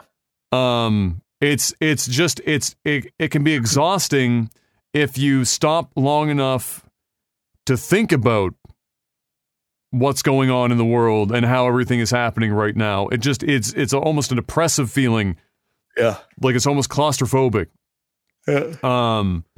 In our generation, we've now gone through, two major recessionary periods, and a lot of political bullshit on the backs of not having a particularly great future because a couple of generations up from us kind of fucked the economy in a way that takes money out of our pockets for like retirement and stuff of that, like in that way. The planet's pretty much fucked right now, as far as show, bro. The climate. So yeah, it's a little bit rough to say the least, and that's probably it. I mean, I've been extraordinarily blessed to have a relatively to call it stress free. I mean, it's not stress free, but in what people would consider extraordinary stress. Yeah, very lucky. Yeah. So, yeah.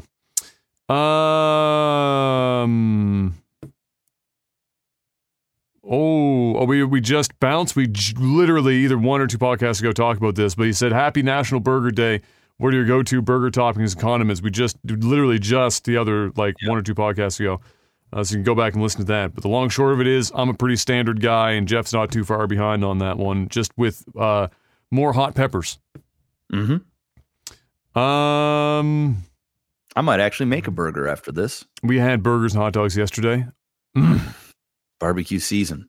Yeah. It's been so nice too. Like, we got a little bit of patio furniture, so we've been spending quite a bit more time outside and just relaxing. Is Today nice, was like man. hot and humid. Like, I sat on the deck for about 20 minutes and I was sweating. It was so hot. Dumped today to drop off a whole bunch of cardboard and shit, because when we moved here and then Christmas and then like all of Kai's, I didn't even realize, but the amount of diapers and stuff that Kai goes through, like you get a box every single time. We've just been like loading them up. Dude, we've had a shit. I've just did one load.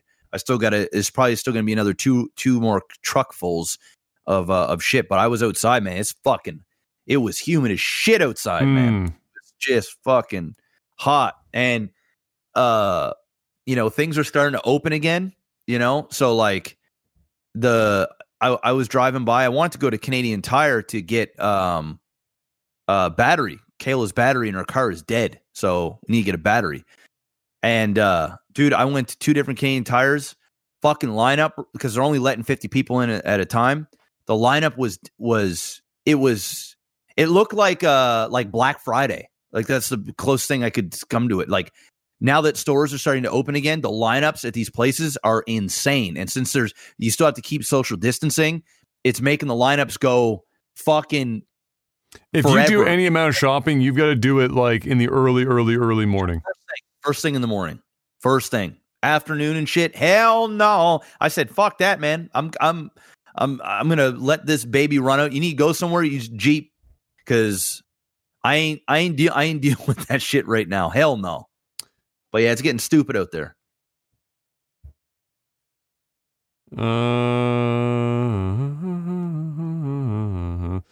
Mick Barge says and asks, he said, Iron Mike Tyson is making a comeback into boxing. How much money would you need to be paid to be his opponent not taking a dive? No amount of money, and here's why. Even if I said $10 million to go in and actually attempt to box Mike Tyson, because I'm limited in my ability to defend myself properly. Even a 50-plus-year-old Mike Tyson, if he gets one full-blown fucking right hook on my ass, it's not that it's going to knock me out. It's going to probably fucking like permanently damage my ass. This is not like another boxer that's conditioned. They know how to fucking like block properly to absorb fucking damage. They're muscled up in the neck. They've been used to getting hit. Their body reacts to getting punched differently.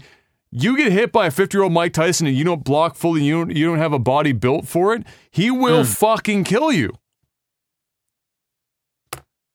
And I don't mean that like hypothetically, I mean you'll die. So there's no amount of money if I wasn't taking a dive. There's just none, because I would be, I promise you, dead. I'm going to go with $3 million. You give me $3 million, I'm going to get in a ring with Mike Tyson, and I'm going to try and knock him out. He's going to fuck me raw, but I'm willing to take that chance that I'm not going to get permanent brain damage from when I take that hit to the head. For $3 million, you know what? Hey, I'm going to take one for the team, family. I'm going to make sure y'all taken care of, all right? But fuck it, $3 million. I'll go for it. Yeesh. YOLO. And I can say I got fucking knocked out by Mike Tyson. So I got that too. And I'd much rather get hit by a 53-year-old Mike Tyson than the 20-year-old Mike Tyson. Yes. So, we got that. If you're saying, hey, you got to fight Mike Tyson in his prime, now I don't think there's an amount of money you could pay me. Now, though, you know what? I'll take one for the team. Bro, I saw that man throw hands in that video. Oh, he fuck you right up. Fucking take your head off your shoulders, bro. Yeah. Real quick. For $3 million, I'll take the chance. Zen Matey asks, how do you like your coffee?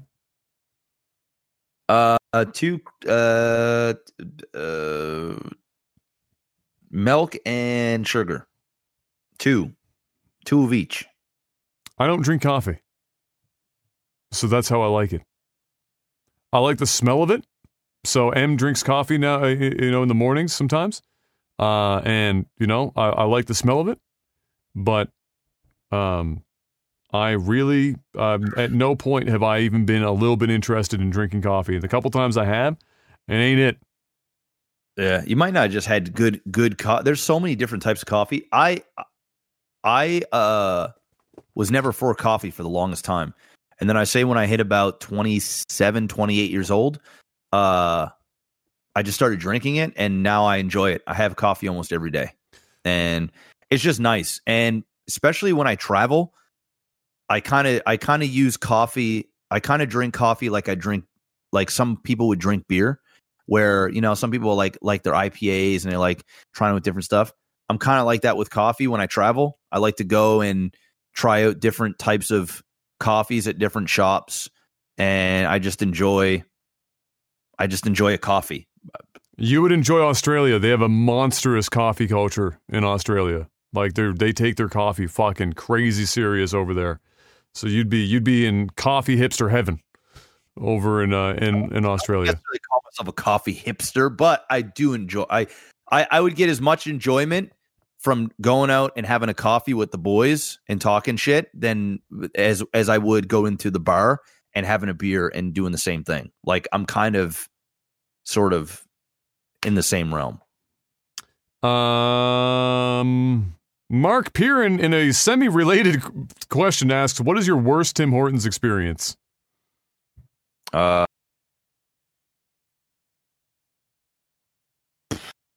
had a coffee completely spill on me one time because they didn't put on the top. So I had gotten the coffee, and, you know, sometimes you grab the coffee like sort of like that instead of that. So I had gotten the coffee from the girl, normally picked it up, put it in the tray in the car, and then, you know, the coffee is like kind of deep inside the cup tray, so you can't really grab the cup of coffee and take it out. You got to kind of grab it. You only got so much to do. Well, I fucking grabbed that shit, and as I grabbed it and pulled it up, and I'm sitting there, you know, driving, the top wasn't on. So as I grabbed it, the thing spilled all over my lap. You know, it was fucking hot as fuck, all in the truck. I wasn't happy.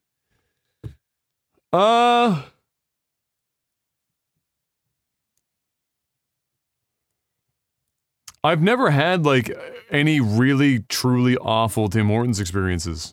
I've had inconveniences, but I've never had food poisoning. I've never had like anything like that happen, you know, thankfully. I'll say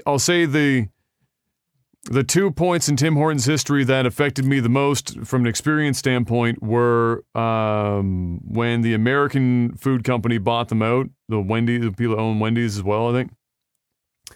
And that changed them pretty dramatically from like a donut and coffee shop with just like some simple sandwich to like another fucking fast food restaurant. It's got everything now. You know, your salads and fucking 1,000 sandwiches and all this other shit. And when they did that, the quality just went down the fucking toilet. And they also started like more heavily using frozen donuts and shit like that. Nothing was really being made anymore to any level of freshness. And then, not long after that, they changed the fucking chili recipe, and now it is nothing like it used to be, and it doesn't taste nearly as good and as watery in comparison. Yeah. So, what I'm saying is, most of my issues came from when the American company bought up the fucking Tim Hortons.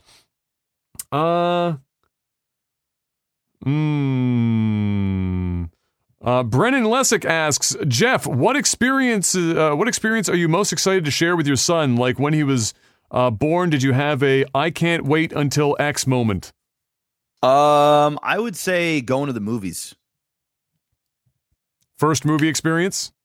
Yeah, I'm looking forward to that. I'm looking forward to first video game experience that I can sit down and watch him play a video game.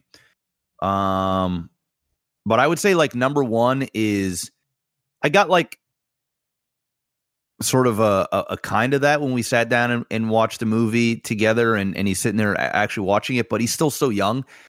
I look forward to when he's a little older and he can get excited about wanting to go to the movies and getting the popcorn and doing that whole thing.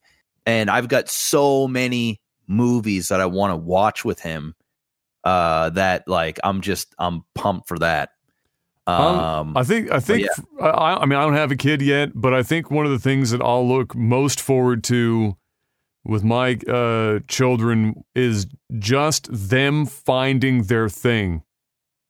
You know what I mean? Like they're finding their thing, and I'm looking forward to getting excited with them about their thing that they're excited about. So whether it's a certain sport or whether it's gaming or whether it's music or whatever the fuck, I'm looking forward to the moment where they have their aha moment of this is my thing. And then I look forward to getting excited about that stuff with them and being able to like help them just chase after that thing, right? That's what I'm looking forward to personally. Mark Furry asks, what's something that you've watched only because of your lady friend? 50 Shades. Oh, I had to watch Twilight. You can't even get me to do that. I mean, so basically the same author. Yeah. So with 50 Shades, it gets the lady all horny, and I'm like, all right, you know what? Fuck it. I'll go through this, get some pussy at the end of it. It's all good. Twilight, there's no pussy at the end of it. All right. Twilight is just like, you know what? I think I now have a pussy after watching this, and I might get fucked. So, you know what? No, I'm gonna pass. So no, she couldn't even get me. She couldn't get me to watch that, and she couldn't get me to watch the rest of the Harry Potter movies. Oh shit. Aaron Carter's back. I thought we lost Aaron Carter. He's back. He said, help, my garden is full of weeds. What do I do? Do you maintain your lawn? If so, what are your hacks for weeds? I got a weed contraption device from Costco, which is as satisfying as popping a pimple, but I can't get them all. I'm putting in grass seeds and trying to patch things up, but I'm a pleb when it comes to lawn care. Please help. I'm also a pleb, but our place is a massive garden. So Kayla has taken the reins. So I'm not the person to ask. Kayla would be the one, but she's out there, with the wheelbarrow and all the soil and the other stuff that you put down, and my mom comes over and helps and shit like that. So for me, nah, I don't do any. I have a ride-on lawnmower. That's as far as I go. I ride the lawnmower. I won't know shit about weeds. I don't know nothing about nothing. And if Kayla didn't do it, I'd have to pay somebody to come and do it. Lawn care isn't that fucking complicated. It's actually a little bit of luck. So like you've probably seen sometimes when you're like your neighbors or something, they'll strip their fucking sod out because it's full of weeds and there's no grass left. The weeds have choked out all the grass, so they just strip the shit and then they roll out new sod. And sometimes you just get cucked, and the sod that you bought is also full of fucking weeds, or it's full of like not the greatest grass that you can buy. So. And that's why a lot of people will just go with grass seed, which can also have a bunch of weed in it. So some of it's just luck. After that, it's, even if it's not legal, a lot of people will find a way to spray their yard for dandelions and other things like that, because there's no other way to fucking keep them down. You can go out with that Costco picker that you're talking about, and you can literally dismantle your entire lawn. Yeah. It's not going to get rid of the fucking dandelions. You need to spray that shit. The majority of it, my best advice as somebody who's only, like help mom and dad and my grandmother, both my grandmother's properties, the one in the valley is a massive fucking property. The things that make the biggest difference without having to get too crazy with it is at the start of every season when it's starting to warm up and the grass is dry, rake it. Get rid of all the dead fucking grass in it. Don't rake it to the fact that it's like fucking down to dirt, but rake it and get rid of all the dead stuff. Pull that stuff out, throw it away somewhere. your lawn will be thinner, but it will be healthier because the stuff that's still alive is going to be able to actually come up. A lot of times especially if you're in a place like we are, and the winter time comes around and the snow sits on it all winter, it mats the grass down and then it chokes off a lot of the grass. It doesn't come back very easily. So you rake that shit with relative frequency. And then step 2 is, like you've already mentioned, when there's patches of dirt or you have to get rid of shit, sprinkle some fucking seed on that shit, water it, make sure it stays watered. 3, you got a lime. You got to put some lime down. You got to be able to find a good time, watch the weather, know when it's going to rain, not downpour, but just have a nice rain. Put the lime out on the lawn and the fertilizer. You do those things, that's your best chance. Everything else is just bullshit fucking luck. It's just all about what you got. My next door neighbor just spent a fortune resodding last year. Snow went away. Literally not a single blade of grass survived the winter. All of it's dead. Rip. So, there you go. Nikki asks, what is one of your favorite, your happiest childhood memories, Jeff?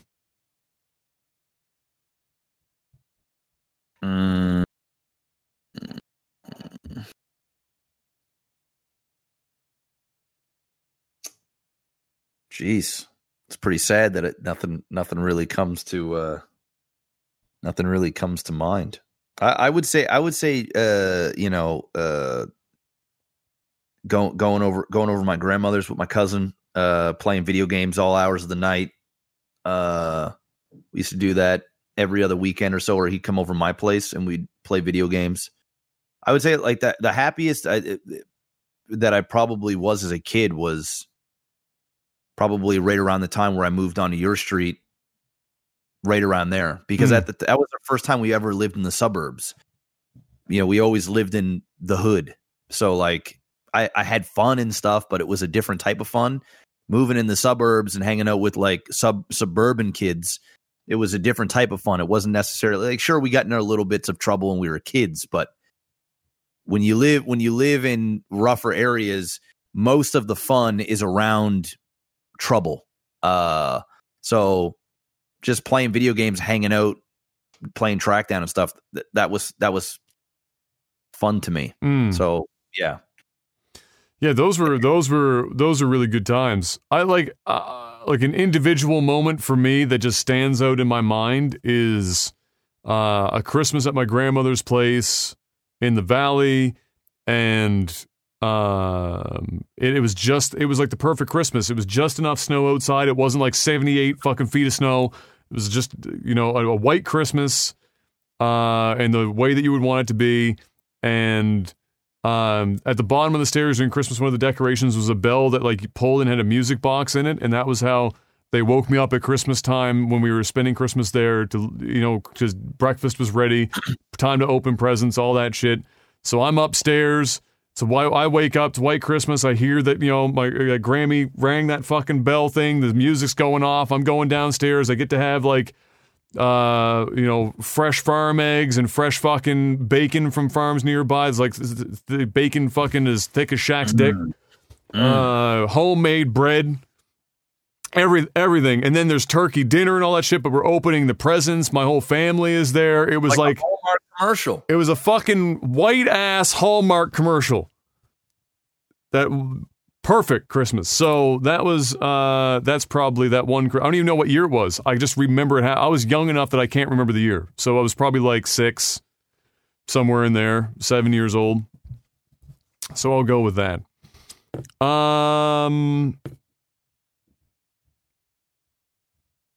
Right, let's get one more because yeah. As I was going to say, we have a couple left here. Some of these are kind of lengthy, so I'm trying to get one more so you can go see Kai.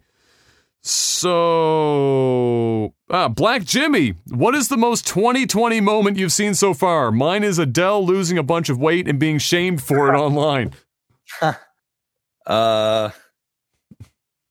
Mine is listening to Donald Trump say, can't we do something where we just like inject some fucking fucking Cleaner. Clorox cleaner, whatever the fuck he said, That shit was peak 2020 for me. That's just full dumpster fire. I'm gonna go with that. But the Adele one, that is pretty funny too. I'm gonna say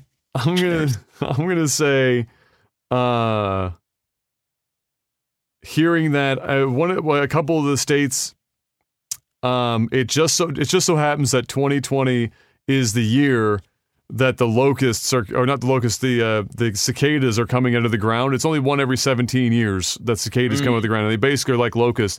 They ravage crops. They fuck everything up.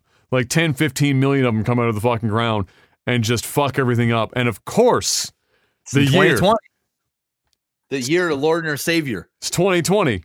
And so that's I think that was, for me, it was just like, yeah, everything else was like already happening. Social media is always a dumpster fire. Donald Trump's a fucking retard. It just everything, that's all good, fine and good. But then you hear it's like, oh, and by the way, the cicadas are coming. Buckle the fuck up. Also, aliens were here, so you know. And then the killer bees or not the killer hornets from fucking Japan, the super hornets showed up on U.S. soil. Yeah, I saw that. Yeah, it's everything. Everything's fucked, bro. Everything is fucked. Everything is fucked. So yeah, I'm just waiting. Is this the year that that fucking what is it, the volcano on the West Coast? That's just like a ticking time bomb that's gonna like take out all of North America. Is this the year? Why not? You know, if it's gonna happen, it may as well happen this year. Just get it all out the way. You know what I'm saying? It's wild. It's a wild year. Yeah. And we still got lots of the year left. So Yellowstone, that's it. We're just waiting. We're waiting for Old Faithful to just pop off. Just erupt. Right at the end. And take us out. Also, for anyone who is around the riots that are happening right now following the death of that man the other day, for God's sake, stay safe. People are, I mean, and I'm not saying that they shouldn't be angry and out and fucking protesting the shit, but burning down your own community's housing is probably... Don't do that. There are other ways to be angry publicly. Yeah. Because that's not actually helping anyone. Well, I think some of it also is people are just really angry right now. Well, so I mean, it's unbridled rage because they feel trapped that they can't do anything. Damned if they do, damned if they don't. Yeah. So, I mean, you know, not only are people going through a lot, like right now with this whole Corona shit, but then you add to this shit. I mean, people were just looking for a reason to fucking not only go outside and be around people, but then they're already angry. You fuel that with the crazy shit that just went down with that guy that got murdered by the cop. George Floyd was his name. Yeah, George Floyd. That is literal recipe for big time riots. So stay safe and stay in your house. You should be staying in your house anyway, but really lock your doors and stay in the house because it's fucking crazy out there, dude. It's wild. Yeah, scary. It's pretty scary. I fully understand why they'd be out and just losing their minds. I get it. Oh, yeah, I get it. I get it, yeah. It's just the buildings they're choosing to burn down could probably be selected. Shifted a little bit. Yeah. They're fucking themselves up, you know, and it's just it's unbridled rage, right? And it's crazy, and again, I don't blame them because it's you know. It's like nothing else works, so it's like what you know. It's you're trapping them, so it's crazy. Yep. But yep. Either way, ladies and gentlemen, that's all we got for you for Technical Alpha for today. Thank you so much for coming by. We managed to eke out or irk out a little over 2 hours. We did it. We made the magic happen. Patreon.com/LikeTV. To financially support the podcast. It goes a long way for us. And the numbers have been going up. And so thank you guys so much for your continued support in that regard. And some people messaging that I responded to last night, you know, saying that they've actually upped their pledge during these times. But I was just like, you know, writing them love notes, trying to get them all out. And so thank you guys so much. We will be back next week with more. Be good to yourselves. Stay safe. Stay safe, not say Stafe. I need some food, apparently, to get my brain working again. Me too. We'll see you guys next time. And until we do, thank you once again, and peace. Peace.